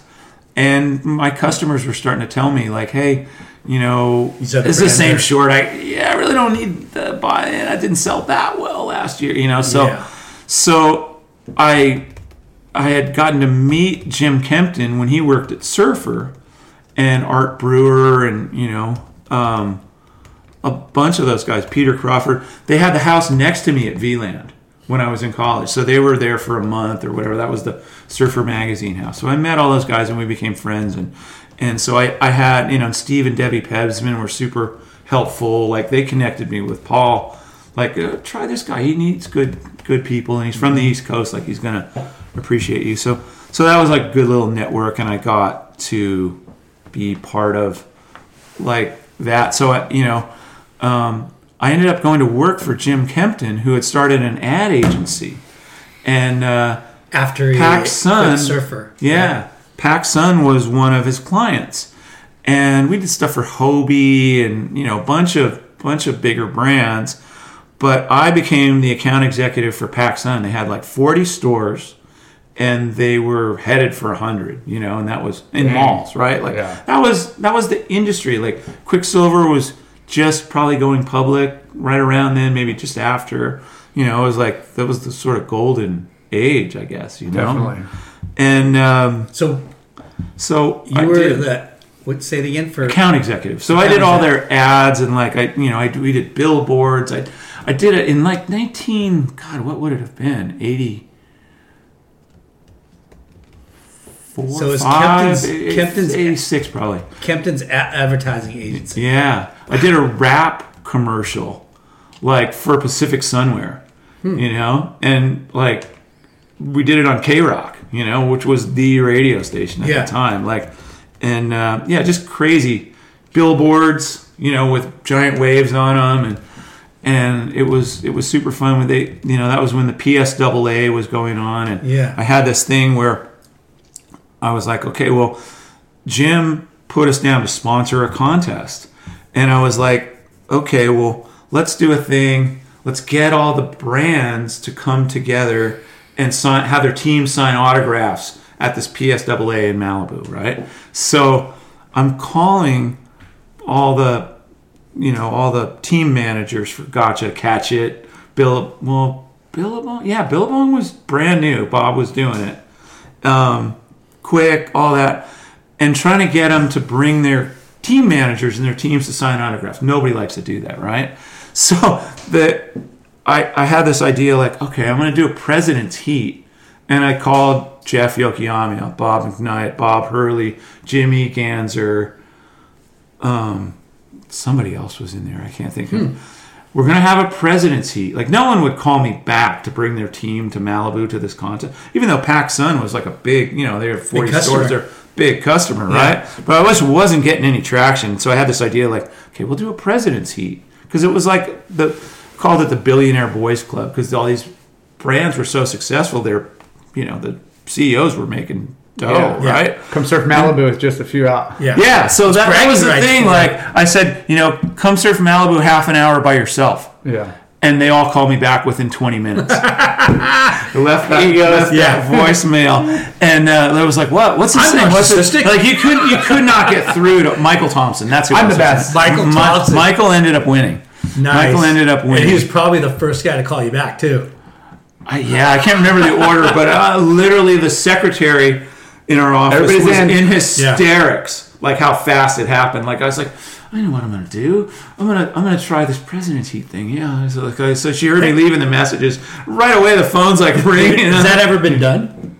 I don't think anyone's ever done it since. Yeah. I don't know about it if they had. But we had 6-foot Malibu. It was amazing. Whoa. This contest was just off. You guys got 6-foot Malibu? And for 2 days. Wow. And all the teams brought their tent, and all those team guys were there doing their signing autographs, which was you bypassed the minutia of the gatekeeper and went straight to the let's go to the top decision maker. See what do they really want? Hey. Yeah. Yeah. 6 foot Malibu. That's what they want. Yeah. All by themselves. Well, it's like that was the thing. I was afraid it would be flat, and I'd just be like, oh. Yeah, you never know. Yeah, you never knew. Gamble, but Back still. then. That was it. so Beachtown to Jim Kempton. To Jim Kempton. So we did all kinds of fun stuff, and then He told us about that, how he started his own thing. Yeah. And then Rusty was just starting up. Okay. And so I talked to him, and I started as a team manager at Rusty. And like a year later, I was the marketing director. That slot became open. I moved into the marketing director slot. So before we go to that, so you were working with Jim, and is your pay escalating? Yeah, but not dramatically. Okay. Like he paid me very well for what I was doing at the time. But I mean, I imagine you made pretty decent money. It wasn't like it wasn't like having a killer line as a rep or being a marketing director or a C-suite executive in the surf industry. It was more than fair. Yeah. And because team manager, I'm thinking, did you take a pay cut? No, maybe. Yeah. I think I actually did when I started. Yeah. But Rusty was like exploding at the time. Yeah. And they were a good team. It was. I mean, it had a lot of potential. Like he was just about to start clothing. Yeah. Yeah. So he hadn't really. Clothing wasn't even. Clothing. I was right when he was starting what was clothing. it? You know what I mean? Like the money had to have been way less than what you were making. Yeah. I remember I kind of took a thing where I was like, I couldn't do it for less than this. And he goes, oh, that's fine. And then, I thought about it as like, God, that was the dumbest negotiation ever in my life. Yeah. You did that backwards. What do you think I'm worth? Okay, let me think about that. Never throw out a number. Yeah, I really learned from that one. I was like, and I learned caught myself. I was like, what? But that's how bad I wanted that job. Because I knew, I think I'd had a couple of boards from Rusty already. And I knew, this guy's future. Going places. Yeah. These boards are good. Channel Islands and Rusty. It's also for me, that's what took me to FCS was it's something that you ride, and that I was all about that. It's just I could talk about that all day long. So you came on as team manager. Yep, and then moved up within a year. Like the marketing director slot opened up, and I moved right into it, and I was there about 5 years, I think, and you're learning all kinds of different aspects of the industry and not just industry, but roles in each company. Yeah. From ad sales.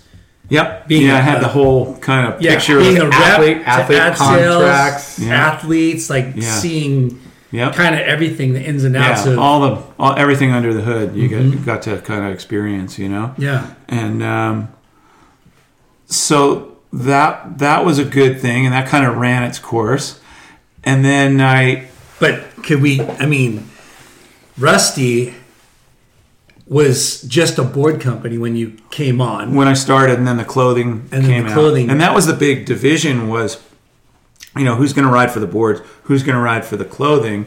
Aki was in this position of wanting to ride Rusty's boards, and Billabong was paying him a lot of money for clothing, and they didn't want the Rusty sticker once he started doing clothing. Yeah. Like Rusty was like the last guy to get in as a shaper, where his logo was like, when he started, his logo was front and center on Aki's boards and Frohoff's boards. And, we had an amazing team, because everybody wanted boards. Beshin was riding him. Beshin was riding him. Pat O'Connell. Farney. Farney. Yep. Farney was not clothing, but boards. Yeah. Pat, I remember signing Vinny Pat. Della Vinny was, absolutely. Yeah. Like all those guys, those were good times. But you were part of the evolution into clothing. Yeah. Okay. Yeah. It was a licensing deal. So, while we had input into designs and, different things, but it was my thing was mostly team and marketing, So you were in charge of advertising and I was doing all budgets, that. everything. Yeah. But were you creative too? Yeah.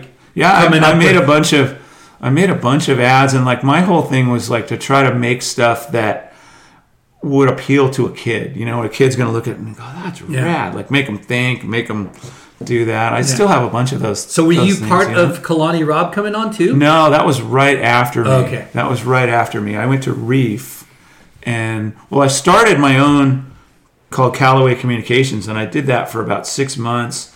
And Reef was my biggest client. Why did you leave Rusty? Just I actually got in a kind of a scrap with the guy who was the sales manager at the time, and went against him, and he was much better equipped for that fight than I was. He's more he was litigious than 30 years older and 20 years older, whatever, and just, learn some. Yeah, you try to play politics with a politician. Yeah, you're gonna lose, bro. Yeah. So that was a good lesson. Yeah. Well, Rusty, was again like rapidly growing. You know? Yeah. In the 5 years you left, and they were kind of starting to put together like their future dream team. We were threatening.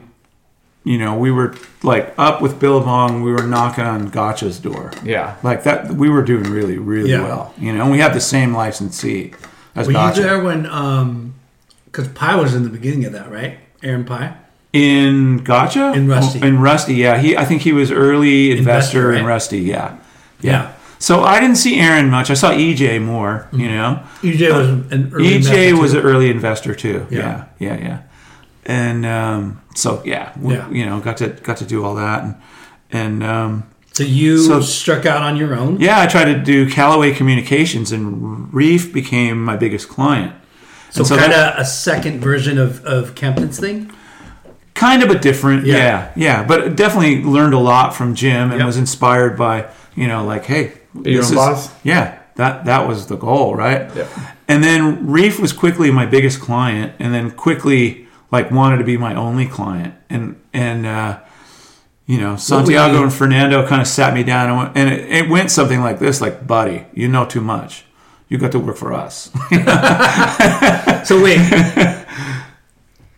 Callaway Communications, and you're basically doing all the marketing, consulting. Yeah. Okay. All of that, and you had other accounts.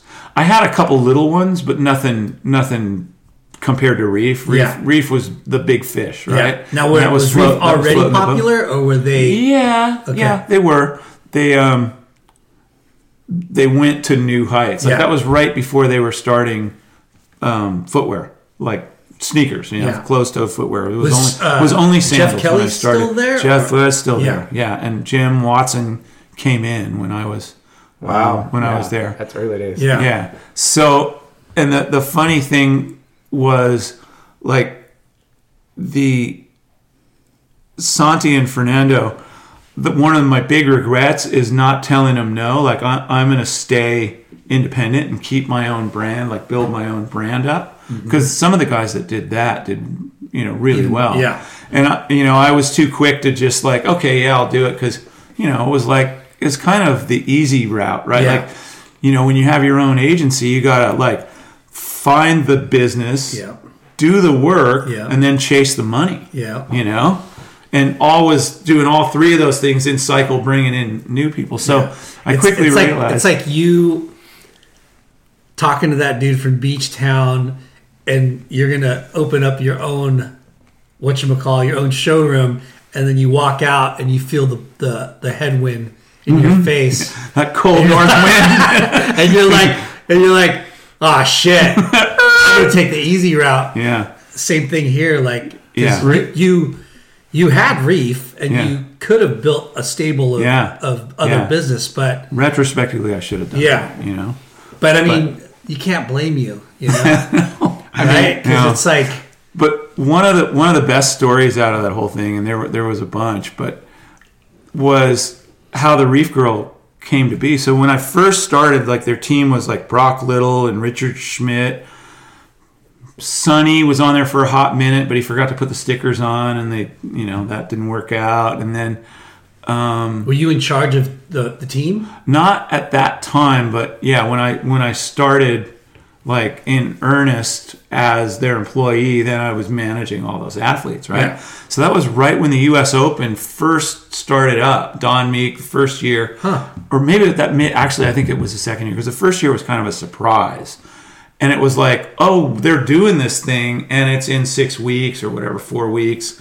And they said, well, bring your team, the old PSA, bring your team to sign autographs, And, all the Reef deals, like I went and like basically scooped up most of the Momentum generation, because they were all like, they weren't. Oh, yeah, Rob, Shane. They weren't, you were part of that. Like you were, they weren't, they were so young. They were so young that they weren't getting, big dollar, but you could see they were the up. You guys, guys were the up and coming kids, right? They, not he. I identify. Did you write for Reef? He, him, not me. Did you write for Reef? I did. No, not. you did. So yeah. So because you had Shane Dorian. No, he and Kelly were like the only two I didn't have. I had. And maybe Taylor. No, I didn't have Taylor. I had Taylor on Rusty. Okay. We worked with him there, but yeah, we had the Malloys and Donovan and I think Jeff got Donovan and Jeff got Gerlach, and Jeff got me. I got right and Dorian. Yeah. No, Dorian was not. Dorian was Sanook. He wasn't Reef. Yeah. He was one of the guys that didn't get. Dorian was Sanook? Yeah, Dorian was Sanook. Yeah. I don't think so. No? Yeah. I don't Donovan, know. Donovan was. Yeah. Timmy Curran. Dorian's always been with Reef. He's been there for, I think, forever. Yeah. Timmy Curran. No, Donovan was Sanook. Yeah. After Reef. He went with Jeff. Yeah. Basically, he and Jeff were very tight, and they he went with him. But yeah, Timmy Curran. So amazing. And so to announce this, I made a poster, right? And they had done a ad of a girl, they had done it like a sandal big on one page, a little surf shot, and an even tinier shot of a girl with a G-string from the back, and it was like postage stamp in this one-page ad that they were doing, right? And so I made this poster, and I made the frame out of duct tape, and I like printed all the photos, and I like made it by hand, wrote funny stuff. I made it to look like a kid would have made it himself, put it in his room. And I was like, well, because that's who's coming to get autographs. More of autographs. those bikini shots that you ran in that one ad, because every kid wants a hot chick on his wall, right? So I put a couple of those. They're like, oh yeah, we got like 4 of those like girls that we did that, and it was Vince Caviteo that was shooting those in Hawaii. So I put a couple of those girls in the thing, and I made this poster, and we gave it to all the surf shops, and everybody put it up, and it was cool. So they call us and they say, we're doing this U.S. Open thing. Bring your team to sign autographs. And I'm going like, oh, man. Here we go again. We pay these guys $100 or whatever it was, not much more, to ride sandals. Yeah. No, to wear sandals and have a sticker, And you're only paying them that much. Yeah, we're paying them very little compared to Billabong or Quick or those guys. This was just we were their gas money sponsor, whatever. So I'm going, this is going to be a nightmare, because they don't want to do it for Quick. They're definitely not going to want to do it for us, like on the same day or at the nobody, they didn't like doing that stuff. So I'm going, oh man, I'm going to be sitting there in the booth by myself, like it's going to be like pulling teeth to get these guys, and then I could see that not looking too good for my new bosses, so I looked at this poster and I was like, wait a second, you can't tell. The genius you don't see that girl's face. Like, I'm just going to find a girl that looks like that from the back and buy that same bikini and put a Miss Reef sash on her. So this is your brainchild. My brainchild, baby. The line. We're going to pack this house. The line was down around the infield, that whole... there was 100 people in line. So wait, most of the day. Did you advertise it as Miss Reef Girl? Signing autographs. Yeah. So you created a Miss Reef Girl. Signing autographs. Yep. Signing autographs. Autograph posters, right? Yeah. And she looked just like the girl on the poster. No one knew. Yeah. No one knew. The funniest thing was, like, all those guys I was worried wouldn't show up, couldn't get rid of them. They were all there, like, oh, I want to sign some When's more this posters. done? Can we extend it? Yeah. We'll 2 come back o'clock? tomorrow. Dude, people will be here till 5 Yeah. or 6. And so the light bulb went on, right? Like it was like, oh, okay, I wanted something here. This is good. Then you start making the What- calendars. Well, and then we transferred it because like all the orders were written by the time the ASR came around, right? And they used to have this tent that was their booth, like enclosed tent. Big Tony would be at the front. Reef. Yeah. Because there was no one in there writing orders and they wanted to look busy. So they'd all sit around the front. Someone would go, oh, hey, how you doing? But they wouldn't bring anyone into the tent to see that the emperor had no clothes, right? Yeah. Like it was just like It was all show. So, and it was not super busy in front of the booth either. So I was like, all right, you guys want to crowd at the booth? Watch this. 3 Reef girls signing posters in front of the lines down the trade show aisle. It was Like, huge. So You know? when you told Santiago and Fernando what your idea was, were they all in, or were they like, oh, I don't know? they were never super enthusiastic. It was all more like, well, maybe that'll work. Yeah. Okay. I mean, they agreed. We'll give it a shot. They agreed to, foot the bill. Yeah. Well, we grew up with that was the OP Pro, and they huge. did a bikini contest at Yeah. the beach. It was kind of like hand in hand with And what a the event riot back broke then. out. Yeah. Well, yeah, of course, that one year. But Reef had a Triple Crown Reef event. It was Uruguay, Argentina, and Brazil. They Yeah. did like this South America package, and it was Yeah. like That was on fire. Yeah. Well, They mixed my daughter's business in the and other pleasure. room, Yeah. But well, the thing is, it's sex sells, and we're buying. Well, yeah. I mean, we used to get letters, and the letters were 2/3 in favor of, mostly from women, and 1/3 against. On the mostly the ads in the magazines, right? Because we were front spread of the magazines, and so, and that was Fernando's idea, to buy up and get that real estate in the very front of, the first thing you see when you open the magazine is Reef. Bong. So that was going back to the first one. Was Fernando and Santiago there?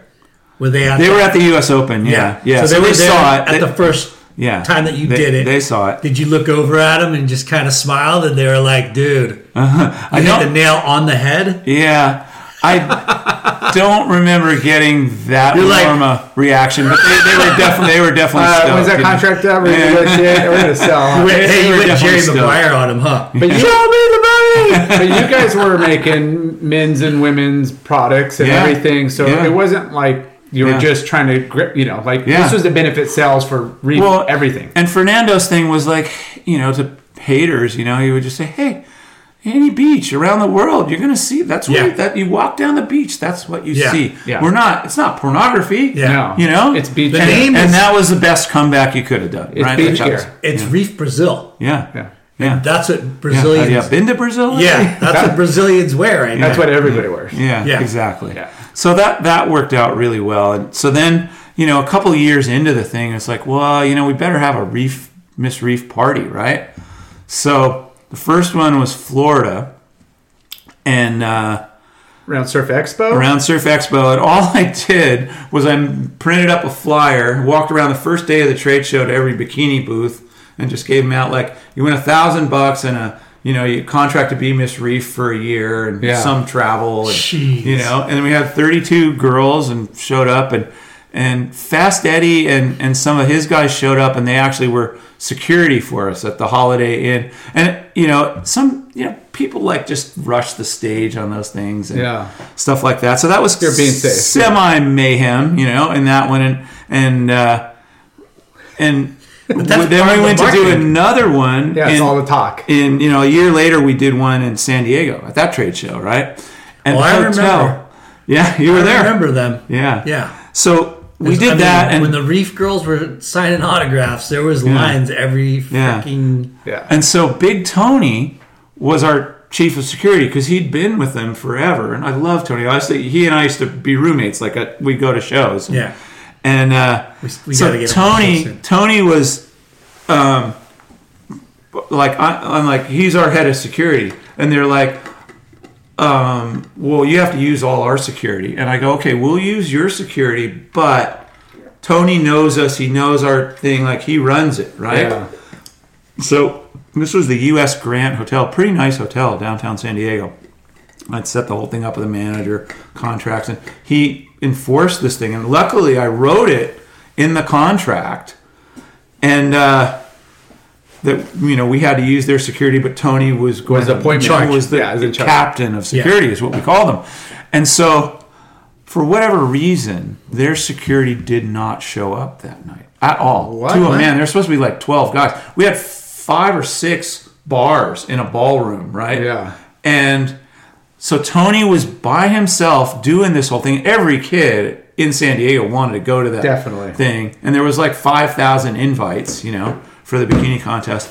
And, 3 hours into it or whatever, I see Tony inside with a drink. Like, he just buckled, poor guy. Like, he was doing it all by himself. Yeah. He's guarding the front door. And it just like, and then the walls came in.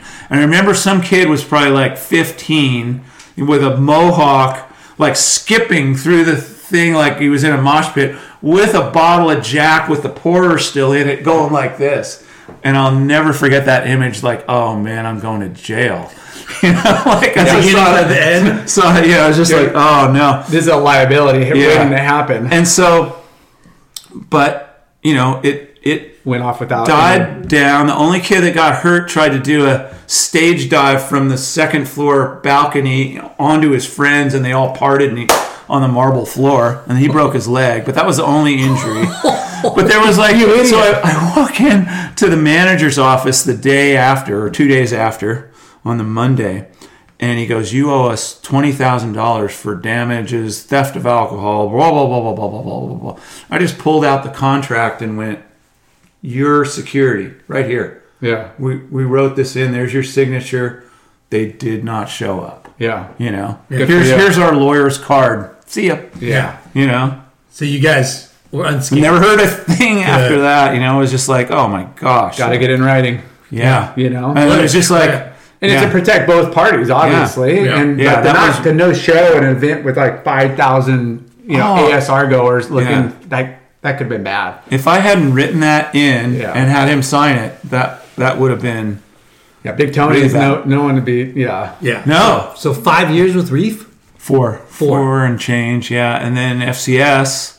So what happened with Reef? Just ran its course. The defining moment was I checked out somebody that I knew's shoes. Like I would look down and see what people were wearing. And my friend busted me on. He goes, "You just checked out my shoes, didn't you?" And I'm like, and I just like, footwear is only so exciting. It's funny because now I make wetsuit boots, right? I'm back in the footwear business, but it's only so exciting.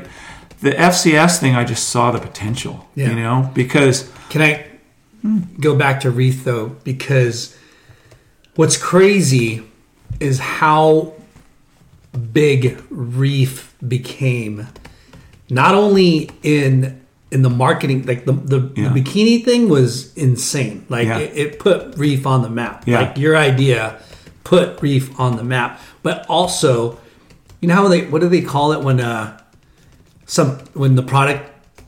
when the name becomes the product? Mm-hmm. Like it's synonymous with what, instead of saying thongs, they say Reef. Yeah. Right? Yeah. It gets so big and dominant. Yeah. Kleenex.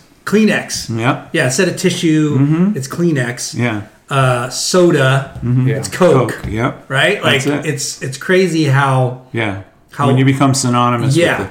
Well, Reef was that. And I worked at Huntington Surf and Sport, and I remember I handled the sandals, the buying and the restocking. Yeah. And I remember just going, crazy. Holy shit. Yeah. Well, those guys, Santiago is amazing because he really figured out how to make those things better than anyone, right? Like that was one of the things of their success, and how to make them cheaply in Brazil and make that all work. The different categories that the sandal category and product lines, it exploded. Yeah. Because there was like the Reef that was thongs, and then we started doing shoes, like we were doing the convertible. Yep. And it was like not only was it men convertible, Yeah, women women's convertible, Yeah. junior, toddler convertible. Yeah. Like, so like it was a trip to watch, you know, the Yeah. sandal wall grow. Yeah. And it's because of one brand that, like, Yeah. you know, because they created just like every category, Reef was like, because there's flow hose before, Yeah. right? Yeah. Rainbow. There's a And lot of Rainbow. Yeah. But when Reef came on, it was like, holy shit. Then Etnies started to make sandals. Yeah. Quicksilver started making Yeah. sandals. Like, The sandal became a huge category. yeah, Yeah. like everything, you know, like when something pops off, Mm-hmm. all the other brands look and go, we got to Yeah. do that too. And it was treated as like a kind of a summer, you know, category where it's like, hey, you would get your space, and winter, you know, and then it would kind of die down to where they're like, shit, this sells all year round. So Yeah. that space wouldn't go away. Yeah. It wouldn't downsize. It just kind of stayed Yeah. from then on. Even Yeah. though for the longest time, like, you know, what we just said, all those brands jumping in, Etnies they made a big splash too and got in the sandal Yeah. game.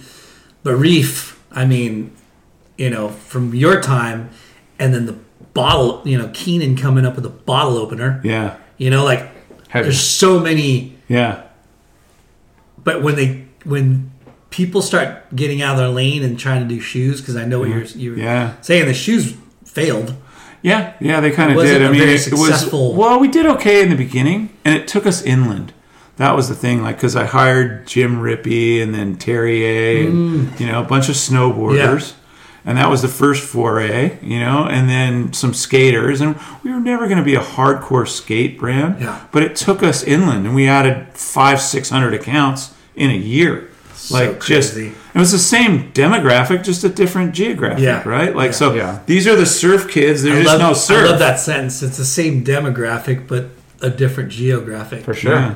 That's I mean, basically that's what what. we did. That's I'm going why to have to quote that one. you're gonna steal that one. You're gonna start. I'm going to quote Let's that one. put this. Yeah. But that's why you know PacSun and some of these other mall Yeah. channels like exploded because they brought that like lifestyle. To the demographic, Yeah. and the geographic. Yeah, that's it. See that? And I think I learned that kind of at PacSun, and I used it at Rusty because I took them into, like, Tony Hawk was getting boards from Rusty, so, you know, we got him in the clothing. You know, we had a guy named Jason Ford who was a really good snowboarder early years, and this guy Jeff Brushy, who then became Remember Jeff Brushy? huge. Yeah. You know, so we had really good snowboarders, and so we did this whole surf skate snow thing, and you know, it was like boarding anywhere, Yeah. right? Because that was the start of it all. Yeah. You know, It's funny because, you know, you bring up skate, surf, snow, and not everybody can do that. Yeah. You know, and it's funny. There's only certain brands that are known for that, yeah, but everyone tries it. yeah, exactly. Yeah. And the music, and Yeah. the art, and the, you know. yeah, exactly. So Stay in your lane, folks. Stay in your lane. yeah, there's something to that, right? There definitely So then, is that. after Reef, So then, yeah, the FCS thing kind of came on my radar. And it was from a friend of mine that, like, Larry Block was distributing it here. And is Larry Block a person? Larry Block is a person. Block Surf. You know, Simi Valley is where, and he's got a surf shop up there, but he's got all that Block Surf Yeah. are his product. No, I Which remember. was I didn't know dominating if when it I was was a a person. kid. And he was like me. I used We to did a see lot. We him. bought a lot. HSS bought a lot from Larry Block. I used to see him on the road all the time, and he was, you know, he was one of those guys that the brand was literally him, you know? Yeah. And so, but it really wasn't going anywhere, and they had a failure in Japan where they tried to launch it. It was 3 Aussie guys, and they used to do Gorilla Grip when Jeff Kelly did Track Top, and that was them and Herbie were the only grips early on. So my friend was like, hey, I can make this, you can sell it, let's go into business and compete with these guys. And so I met him at the trade show, and I asked a bunch of questions, and I was kind of sizing up the opportunity. You met the Aussies? Yeah, the Aussies. And I concluded that, like, they've got patents, they got infrastructure, they got experience, and they got some dough. And I'm not putting my little nest egg up against that, you know, to go work twice as hard for next to nothing when you're, you know, like when I got this Reef gig's going good, you know? And a couple years later, probably a year later, they came to me and said, we're opening an office in California. We need to reboot this whole thing, and we want you to run it. And I kind of kept saying no until I couldn't say no anymore. Like the offer. And were you still at Reef? I was still at Reef. Okay. Yeah. And so I left Reef to go do that. And did they have distribution here already, like FCS, or were they just trying to break into the market? No, they were trying to break in the market. Every surf shop was all glass-ons. Yeah. The only FCS you'd find was on a little CI twin finner that Al made that had one little nubster fin with 2 plugs on the tail that you could take out. And that was it. Everything else was glass-on. And within, 9-10 months, it was like 90% FCS. I literally Rusty was really good. He gave me a letter, saying I'm using it, I'm backing it, I believe in it, which is a big deal, right? So, sorry. The guys from FCS want you to open up their office or work at the office and started office in the U.S. basically, right? And run marketing and sales. Yeah. Okay. Yeah. And so I became the president at that point, know? And so that was kind of my first shot at like being my own, driving the ship, right? Yeah. And I remember having a conversation. Like Fernando generously took me to Salt Lake City on a snowboard trip, like with his marketing team to just like kind of coalesce and stuff. And I remember sitting up with him in first class, like talking, like because I poached the seat, and started talking to him, and for once I was on his side of the desk, having to tell people, well, we can't do that, we got to do this. And we had the best conversation about like, now I get it, now I see what your side of the desk looks for. Because, Fernando was super smart, and the reason Reef was so successful was he had that vision of distribution everywhere, and he was a lawyer, trained in Argentina, but he had the chops to like set that up right. Yeah. And those guys were passionate and they just went for it hard, So because you're creating an industry with FCS. Yeah. They didn't have distribution, no shapers in the US were using FCS. No, exactly. So, it was me and a guy from Australia that they had brought over, like training people how to put it in, and me talking surfboard builders into doing it. Yeah. Because you had to develop a pitch line. But it was so easy. Here's the thing. Think about it. Every board's got glass-ons, right? We made the first streamlined board bag that looked like a surfboard. That wasn't a ProLite, like giant tongue depressor, big, oversized, right? So it was pointy nose, kind of round tail template of a surfboard.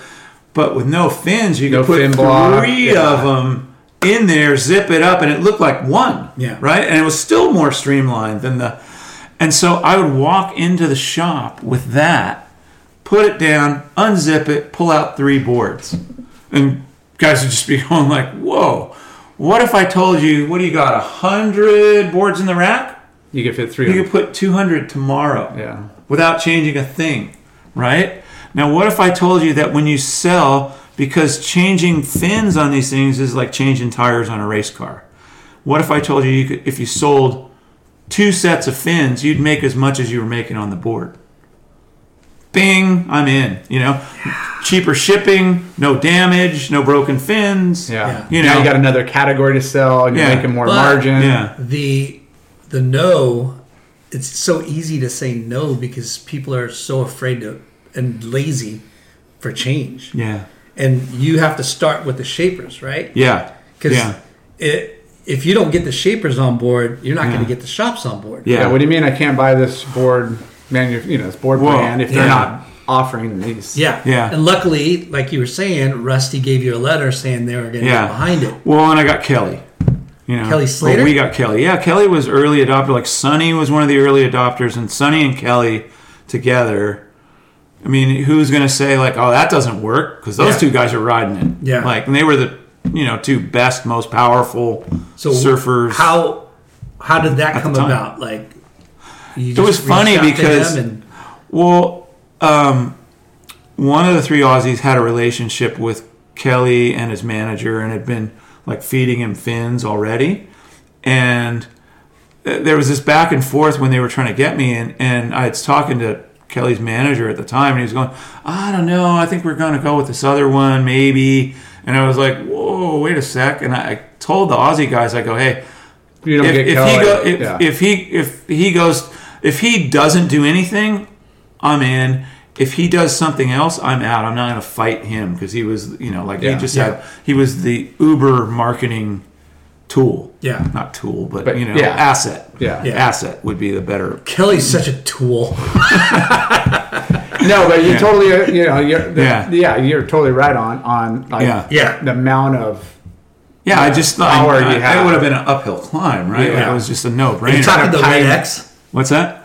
It was Red X. Yeah. Exactly trying right. to pioneer. Yeah. I mean, they've had success. How long was it out in Australia before they tried to venture into 3 this years. market? So 3 years of success there. Well, no, they weren't. They weren't that successful there. They were force feeding little bits, but it didn't become very successful until it was very successful here. Wow. And then the whole world caught on in a year. Yeah.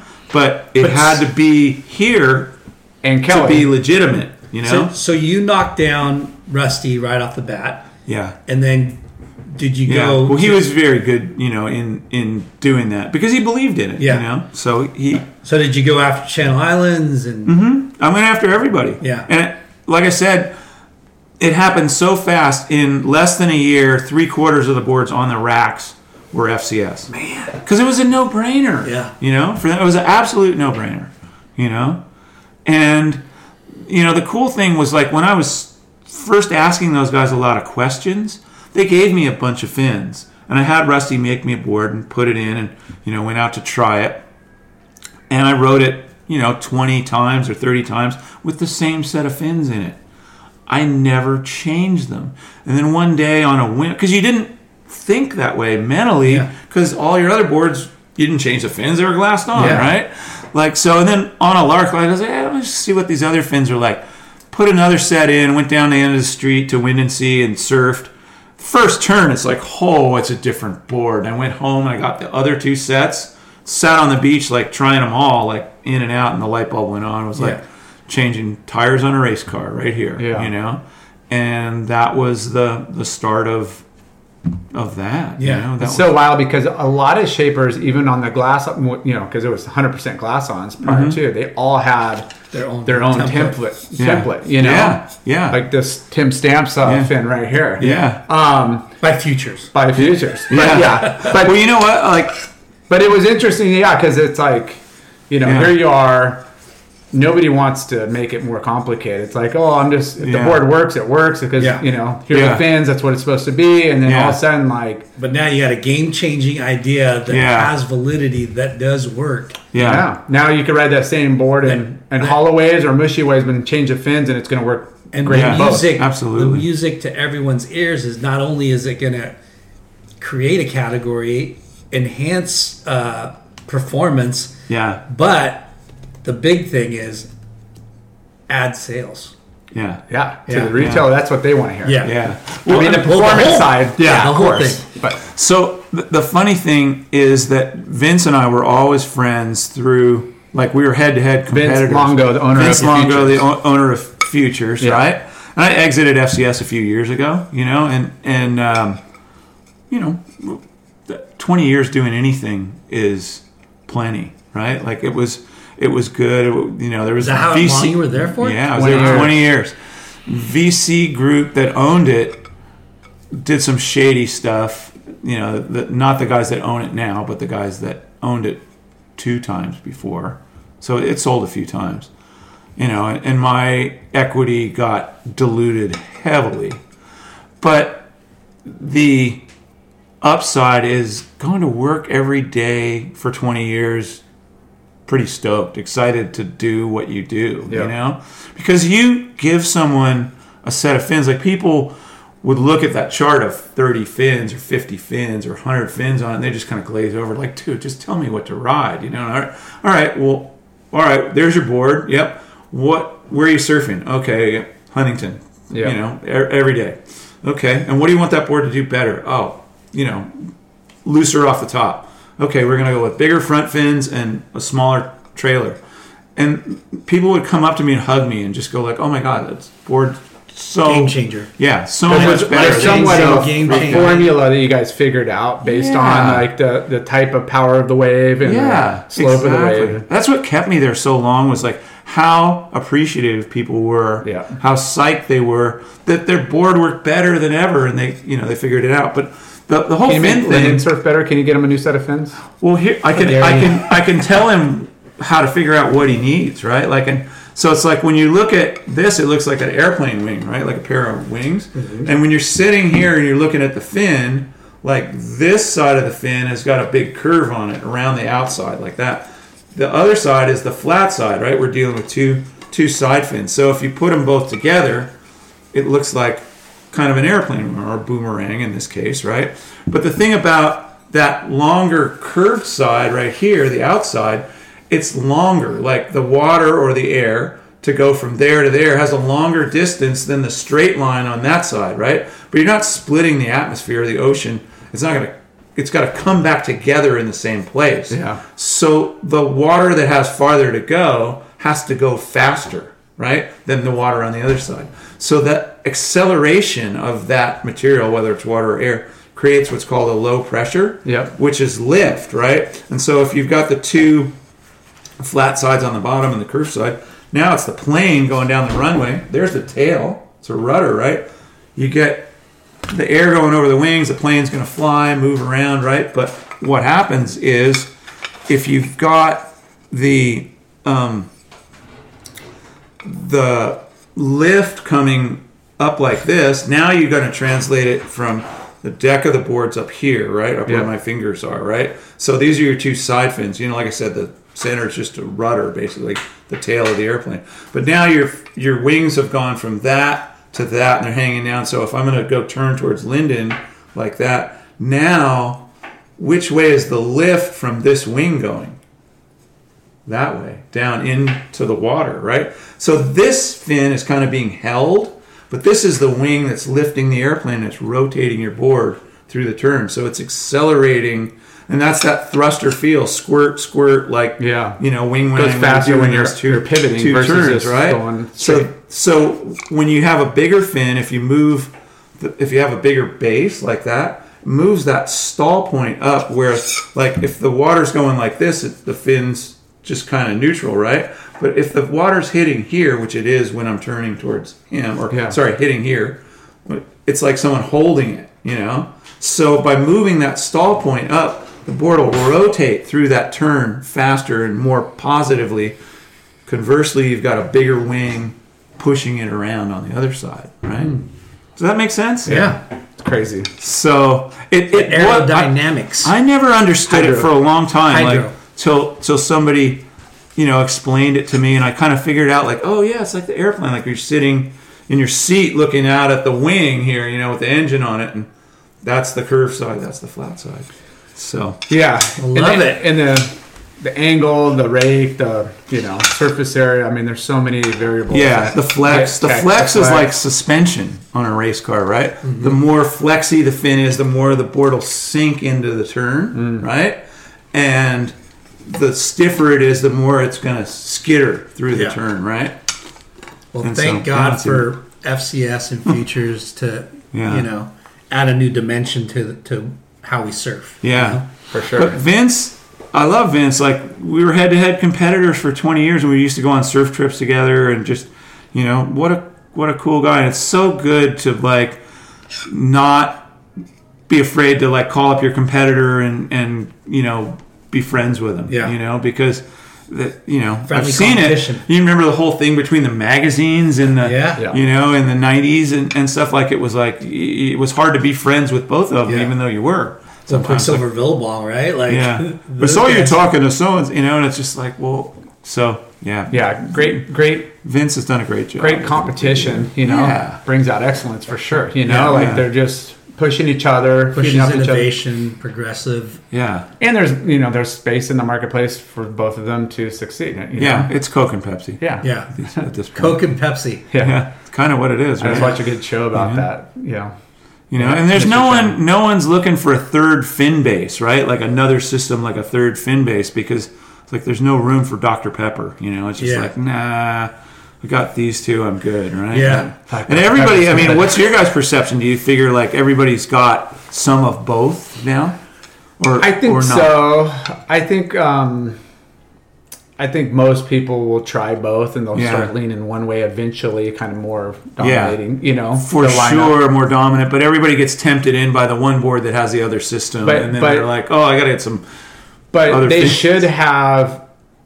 If you're grabbing if it's custom, you're going to put what you Yeah. feel like. But if Yeah. you're grabbing a board off the rack, I wouldn't think somebody else would pass up that possible, magic gem based on the fin boxes. Yeah, they're gonna get the It- fins. I hope from not. the other I hope- guys and just use what. Yeah, You know what I mean? If I Yeah. saw a board and it just felt and looked and whatever, yeah. whether you had a favorite fin set, Yeah. Yeah. I Yeah, you probably get still something get close in the fin department and go for it, right? Why not? Yeah.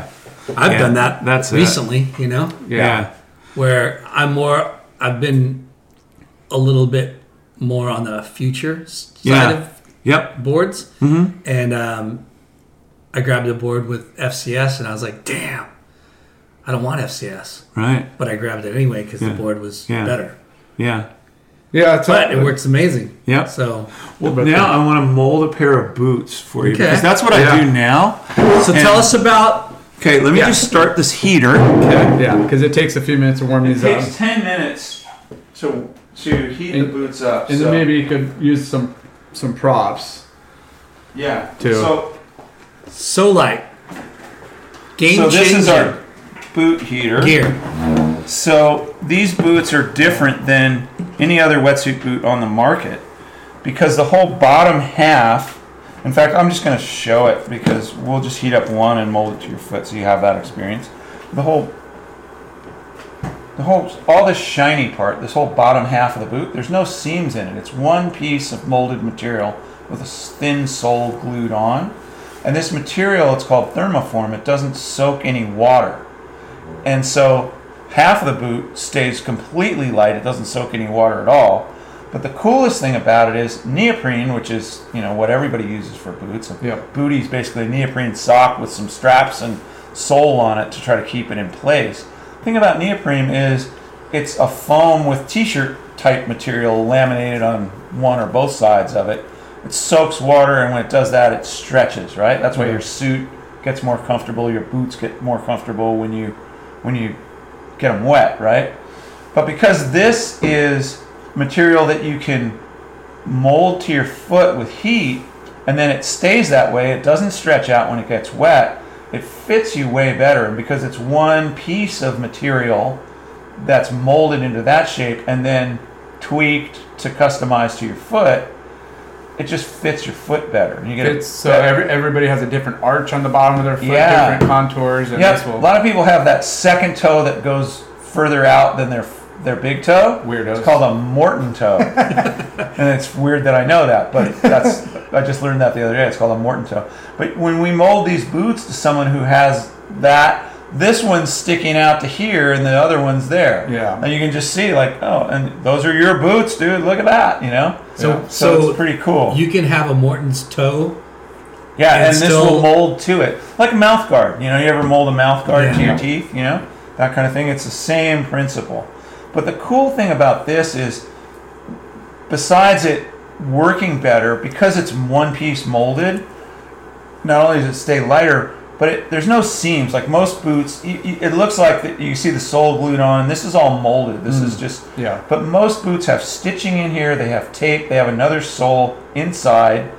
And so when you're rolling your foot onto the deck of your board like we do, you feel all this stuff, and the boot doesn't move With you. quite the way your foot moves. This does, and that's what you're going to feel with board feel, right? So it kind of feels like you're barefoot, but your foot's in a nice little warm protective membrane, So people that don't like booties like these a whole lot more. That's the thing. And the cool thing that we've done with retailers, because my partner Jamie, he worked at Burton. That's not where the technology came from, but that's kind of where the idea for the technology came from. From boots. Yeah, So he did snowboard boots and bindings and stuff at Burton, And he came to me with a glove, years ago, going, "Hey, look, we mold this glove, custom fit." And, I was like, "Yeah, cool. Well, let's do boots because we'll sell a lot more boots, And we just came out with gloves, and they're a little bit different now. But the boots, like in 4 years, we went from nothing to tied with Excel for second on the Action Watch, booties in the U.S. So Awesome. we've done really good, and we're just two, guys that still surf every day. Yeah. And because we grew up going to surf shops, we sell online like everyone does. Yeah. You have to these days. But because we grew up going to surf shops, we believe in surf shops. That's where kids get their first real taste of the stoke of surfing, It's so what we try to do is drive people to the shops using our Instagram, using our YouTube channel, using our website to go get a pair of boots molded to their feet or fitted for them perfectly. Some shops do this molding and others don't. So they do come with a little pair of socks, and I think did you get them? No, I was going to Okay, they're right behind you on that table there. So we use a little pair of real thin split toe socks when we're molding, because you can put your foot in there when it's a little warmer, but B, it makes the perfect amount of space between your foot and the boot, right? So that goes on your big toe. The little part goes on your big toe. Split toe. Yep, split toe, because there's an internal split toe inside. Yeah. Just a short one, but it gives you that grip when you're grinding your foot into the board. And these come with a set. They come with them. Okay. And, hang on to those because you won't need them once you mold the boots. Yeah.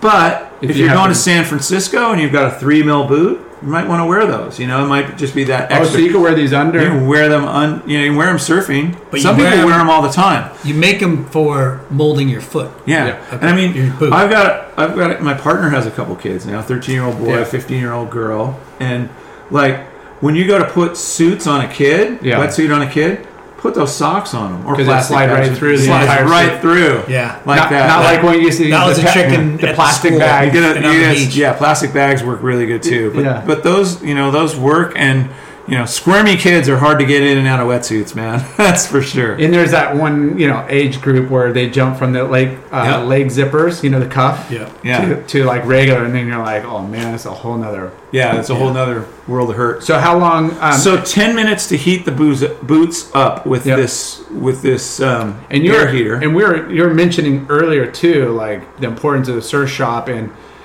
when they're spending that extra 20 minutes in the shop getting the boots mold, they're cruising around checking out other stuff, That's it. kind of hanging out, and That's it. It takes 10 minutes to heat the boots. They need to leave them on for 15 because it wants to go back to where it was molded at. But if your foot's in there, that's where it's going to cool, and that's how it's going to be shaped when it's done.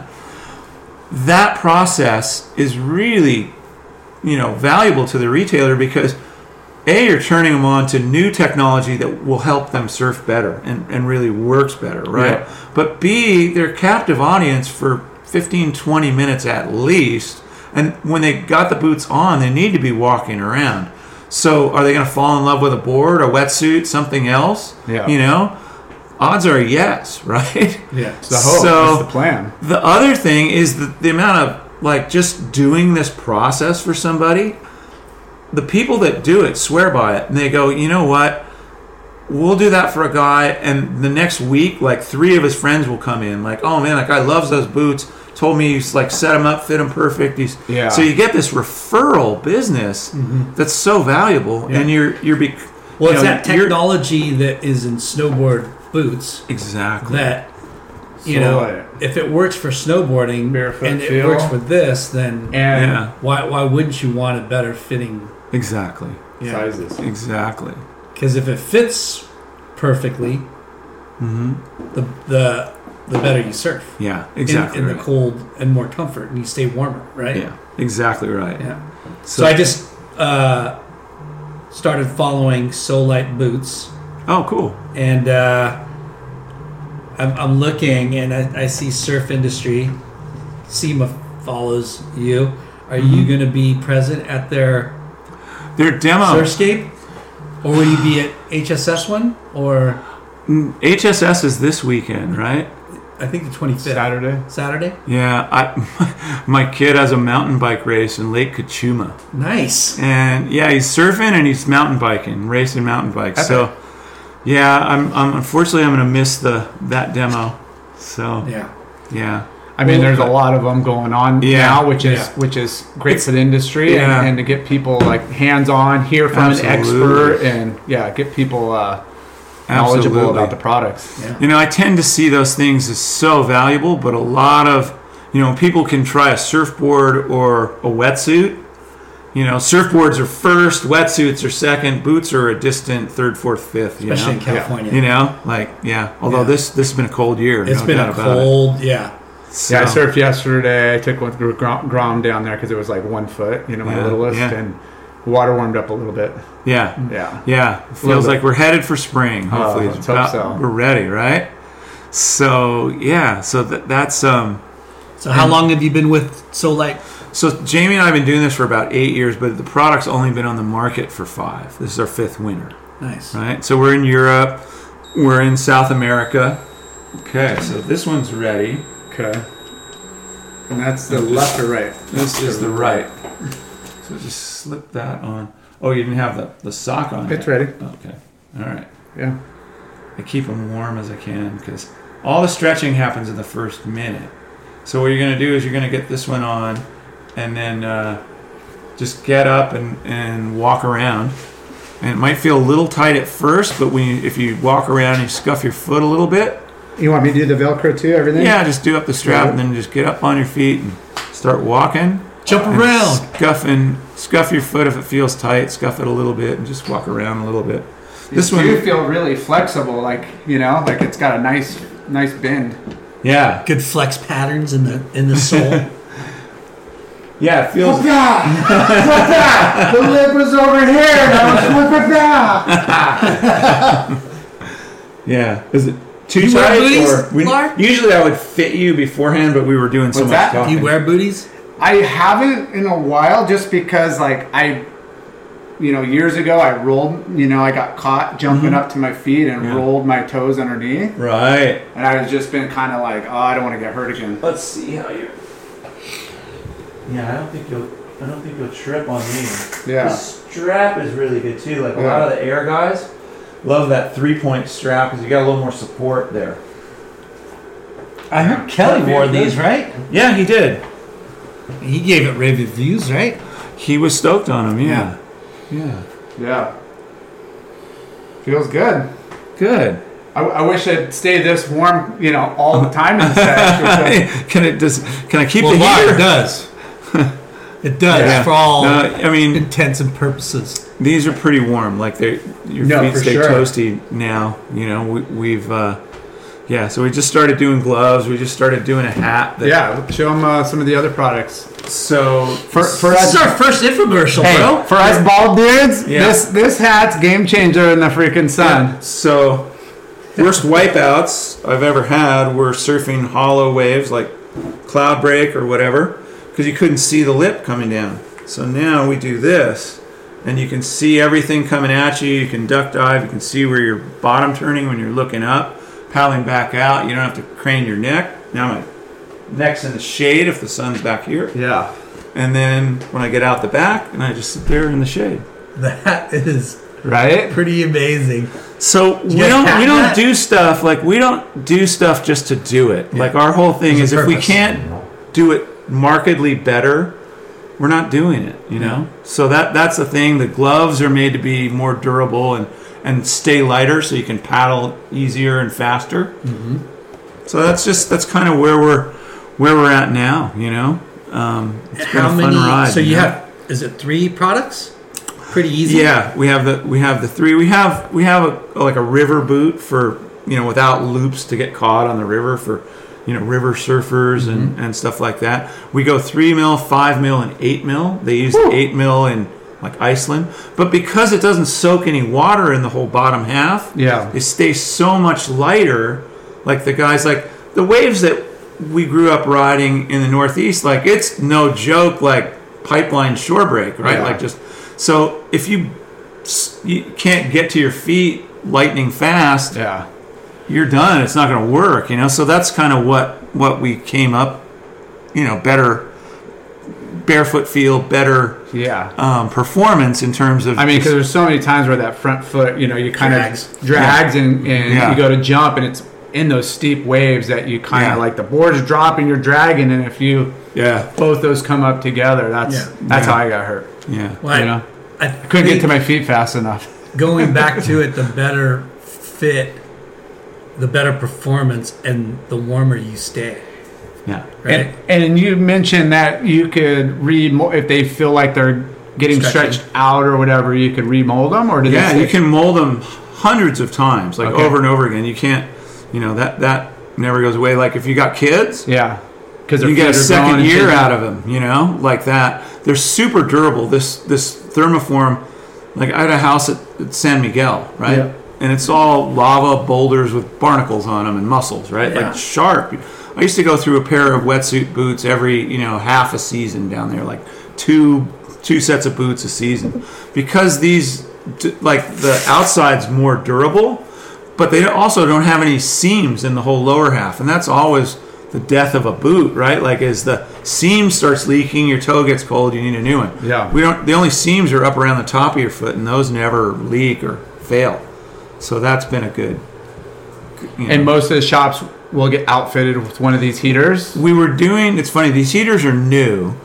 We were doing little water kettles, because you can do it at home with hot water. You just fill it up with boiling water like halfway up, just to the shiny part. Give it 5 minutes, pour the water out, cool water in, then get your foot in there. Okay. And that works too. The shops were doing that, but hot water, Messy. kind of awkward, messy and then the boots around. are wet and that kind of thing. So it worked, but it wasn't ideal, you know? So this is the new way to do it, and all the shops are loving this. It's got a nice fit for sure. Yeah. Okay. You might as well mold this guy. He's probably just about ready for you. Does it feel comfortable? Like it's not too small, right? Because you're one size below your shoe size. Right? Yeah, like this. So- My big toe, I could tell is at the end, but that's how you want them. Yeah, at exactly. first, is you want them pretty Exactly. tight. And you can do it again with hot water if it feels like it's a little too tight, but because they won't loosen up when they go in the water, right? They're going to stay just like they are. Yeah. That's the good thing about it, right? Like it doesn't stretch out. Kind of when it gets exciting, wet. huh? It's kind of game changing. Like I am really excited to go surfing booties again. Yeah. nice. Well, that's Hey, you that's making a what we booty do. call, dude? When we used to work at HSS, right? the telephone would ring and yell, Cave, pick up line 1, booty call, line 1. That's funny. We got a booty call on line 1. That's funny. So, Look at this. Sorry, real quick. Yeah.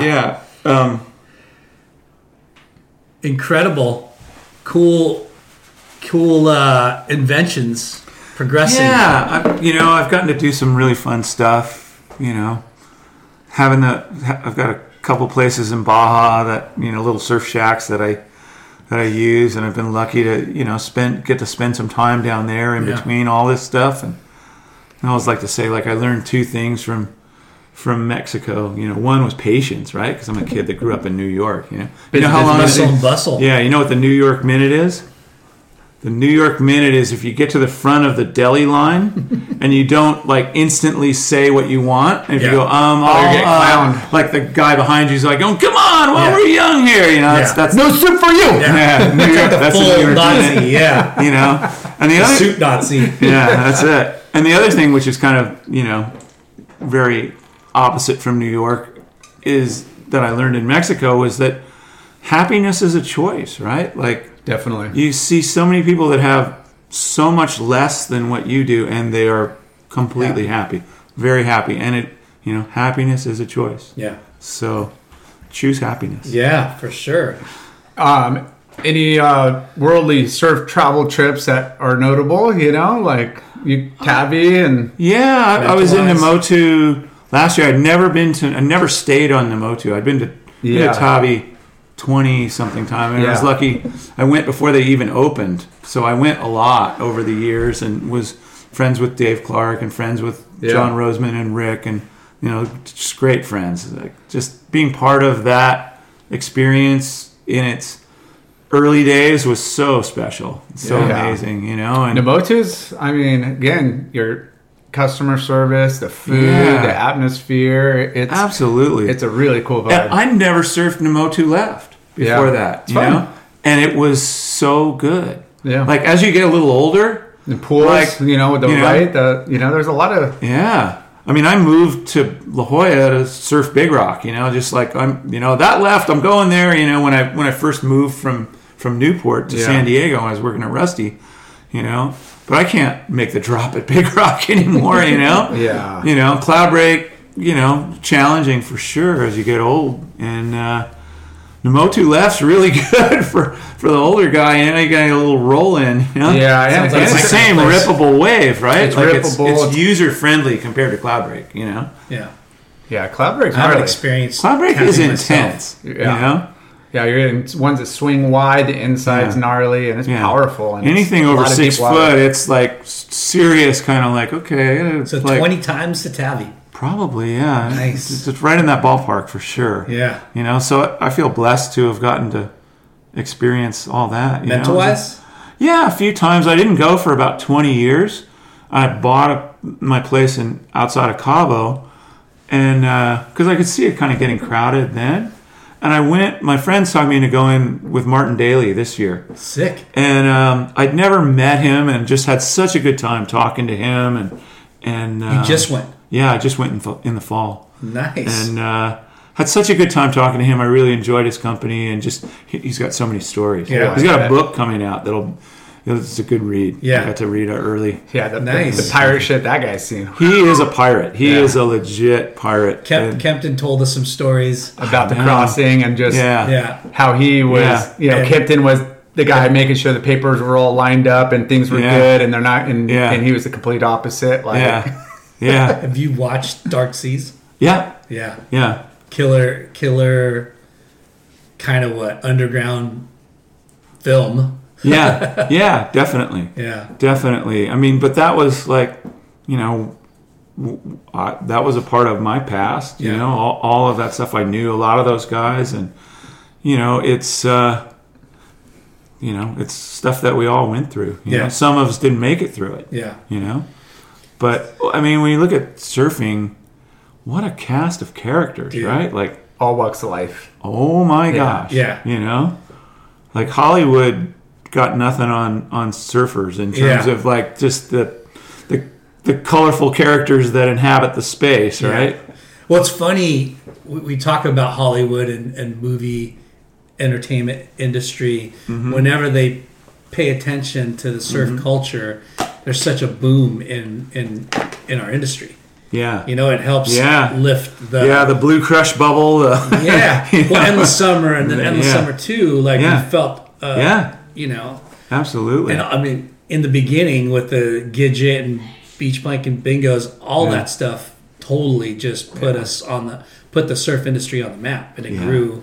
There'll always be, I mean, North Shore recycles of like Hollywood, takes on our culture, but with all the film festivals and all the people and how now the equipment's a lot cheaper and people could produce like whether it's a documentary or some sort of like authentic story. It's definitely easier to get out there now. For sure. I mean, just doing Solite, like my partner and I do kind of what it took 8 people to do in the beginning of FCS. Like we're able to do that, basic with a couple hired guns here and there, but everything's so automated now. Marketing's. I mean, there was a good old days when you could do an ad and sit back for a month and then do the next one, and then scramble 24 hours for the next one's due. Exactly. But I mean, all this stuff, whether it's digital marketing or just being able to transfer money and keep accounts and the Shopify platform and all that stuff is so empowering to a small entrepreneur, right? Yeah. Really, really good. Yeah. It's rad. Have you partaken in any of the wave pools? I was lucky enough to get to go to Kelly's last year. I went to Waco a couple times. They're amazing. I mean, it's like a childhood fantasy come true. You know, sitting at Kelly's was surreal, exactly. Because you look at the pool, you look at the setup, and you're like, it just doesn't look. I mean, besides the scale of it, doesn't look like anything that you would expect. It's a rectangle pool. Yeah. You're like, I don't know, how's this gonna? It's just weird. Yeah. And boom, that thing just starts rolling, and you're like, how? It's perfect. Well, I loved how you could. It was almost like surfing by braille because it doesn't change till you get into that inside section, you know. Yeah. But like you can lay in. You learn by braille the transitions, and you can just lay into it as hard as you want to. You know. Yeah, you're in my old age. Yeah, where the ocean's really spontaneous, even though if you're at a reef, everything's different there. You're kind of, it's so calculated. Yeah. It's still not like that though, you know, where it's just like not a drop of water different, right? That's what it feels like there. Right? So what kind of boards are you riding these days? Gosh, I got all kinds of stuff. You know, I got a bunch of Firewires. Like I love that Seaside and Beyond. I mean, now it's more about some leaders, right? Like I'm old and I had some medical stuff. I'm good now, but it takes you down a few notches on the. I used to be able to out paddle anybody, and now I can't. You know, so that Seaside and Beyond that Rob did, that 7-footer, so fun. Like if you only have one board, that's a good one. Like 2 to 8 feet. Yeah, I had. Watching Rob on that board inspired me to get a mid-lengther. Yeah. And I got one from Tim Stamps, and I rode it just in some beach break stuff. I rode it at like Las Gaviotas. I rode it at Rincon. I rode it at Malibu. Yeah. You know, kind of like more drawn out, but even out here. It's the new cheater model. Huh? It is such a cheater. And the only reason I got it is one, because it looks really, that type of surfing is fun, but I go to Rincon and I want to ride a shortboard and rip the hell out of it. But then guys are just paddling around me. And again, do I want to surf 3 hours or like 45 minutes because I'm not going to be able to paddle anymore? Like the paddling was just a cheater. That's it. And you know what? I just got one of those. It's called a mid-length crisis, right? Paisel, mid-length crisis.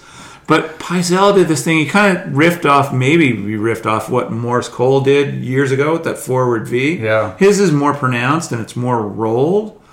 But, 7.0, 7.2, you got a lot of rail, right? Like, so it doesn't come around quite as quick and you're managing all that rail, especially in a hollow wave. But on that forward V, you can rock it real easy, rail to rail. So the thing's really maneuverable. That extra bit of rail doesn't feel like it hangs you up at all. Wow. Whereas on a longer board, you're like, whoa, I got a lot of rail going in this little barrel here, kind of thing. So that's been a really good one. I got a Miso from Rusty. Okay. That's a short board to me. Yeah, it's like 35 liters or something But those boards are so like you said, maneuverable. You could still like go vertical. You could still do like real wraps. Yeah, push some power. It's not like going. I got a board. Now I got to go straight. No. Yeah. Oh no, straight. Not at all. And that's the cool thing about that Paisel. It's like your tail's a ghost, right? That ghost round tail. It's like once you get the nose out of the water and the thing's coming around, you might as well be on your 6.6 ghost. Which used to be a step up, and then it was the shortboard. Right. We love Surf Talk. Yeah. Well, I love you guys. I love what you've done. When I listen to these things, some of the people I know, and I always learn stuff, and some of the people I don't know, and then I learn all kinds of stuff that I had no idea. Like, wow. Yeah. Because you guys really take the time to kind of get into the nitty gritty of. Yeah. I mean, it's funny because we talk about the same things, the same questions ultimately, but every person's different, so every story is different. Yeah, and it's cool that your shark and lightning story. I mean, people are going to be blown away that has happened to somebody. I'm blown away that it happened to me. Hey, we're talking to the kind of blows my mind. Yeah, because that's like. It's such a weird, funny thing. Yeah. That that's something that some of your friends know. Yeah. But now it's like for us, it's fun to listen to, Yeah. and for everybody else, you know. Yeah, and we get obviously guests that are, profiled surfers, like everybody knows who they are. Yeah. But it's like how many people that are behind the scenes, like running FCS for 20 years, working at Reef and coming up with the, Reef the Girl Miss Reef concept Girls is and genius. then, like... We're just lucky. yeah. And like Jim Couldn't Kimpton, get the guys. and like when we have guests and then other people bring up other names of other, like industry peers and stuff. It's just cool how the stories all correlate, Yeah. Get different perspective. Well, it was an amazing time. Like you really see it now because it is very different, Right. Not necessarily worse, but definitely different. Yeah. And so it gives you perspective on what we got to share. You know, I mean, we had some golden times in terms of, not a lot of people in the water. Yeah. In our youth, right? Like compared to now. And you didn't have, so it's like, when would you want to go back? And now, like, the wave pool scene, it's, man, I wish I had this wave pool technology 30 years ago when I was a whippersnapper. But then, like you said, then it wasn't so crowded in the lineups. It's just like... And boards were good enough. You know what? They were maybe not as good as they are now, arguably. Some would say they were better, but... But you can definitely go back in your mind and remember a wave and surf. That happens a lot with Mr. Schnuggles. That didn't Old sound senile. Lyndon just keep beating his dog. He gets a little... He gets a little... That's the signal for the end of the podcast, right? Like, that's a cue. He's like, good way to segue to wrap it up. in closing. Mr. Snuggles just closed us out. Well, we want to thank our sponsors. We're going to hook our guests up with Shade Sunscreen. Thanks, Strider. Thank you, Strider. Bonsai Bowls. Thanks, Joe. Yeah, Bonsai Bowls located in Southern California and in Hawaii. I love these. Nice hat. I'm stopping on the way home. Left Coast Novelties. Yep. And Ashland Hard Seltzer. You got the variety pack. Go split that up. That thing's tasty. Thank you to Earth Pack. Earth Pack. Mix all your all recycle your packaging bags. needs. Yeah. Caballero Pools and Spas. Yes. Hooking up This Neon Wave. Killer Neon Wave is a... Dude, They would probably love to carry your product. Oh, really? They're in Rochester? Rochester, New York. Yeah. Oh, no kidding. Yeah. Yeah. And there's surf on the lake up there. Yeah. Dude, for Oh, sure. man. I can't believe we don't have them already. Yeah. Okay. Neon Wave. Love it. Yeah, we'll let's Okay. Have you been out for there and sure. surfed in the lake with them? I haven't. No. Right. Not yet. Someday. Right.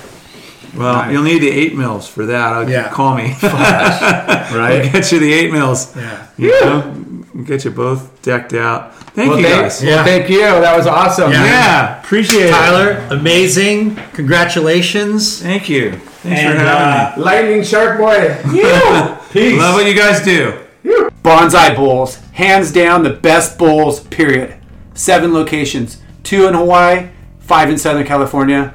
Bonsai Bowls. Go get some. Caliente Southwest Grill. Clean, healthy Mexican food. Everything is made fresh daily using produce from local farms. Their salsa, their dressing, and even their marinades are made from fresh produce in-house, so almost all of the menu is naturally gluten-free and extremely clean. Family owned, showing local love for 22 years. Check out their website, calientesouthwest.com, for all your party pack and catering needs. You could also call them at 949-515-0909, calientesouthwest.com. Ashland Hard Seltzer, made from all natural ingredients.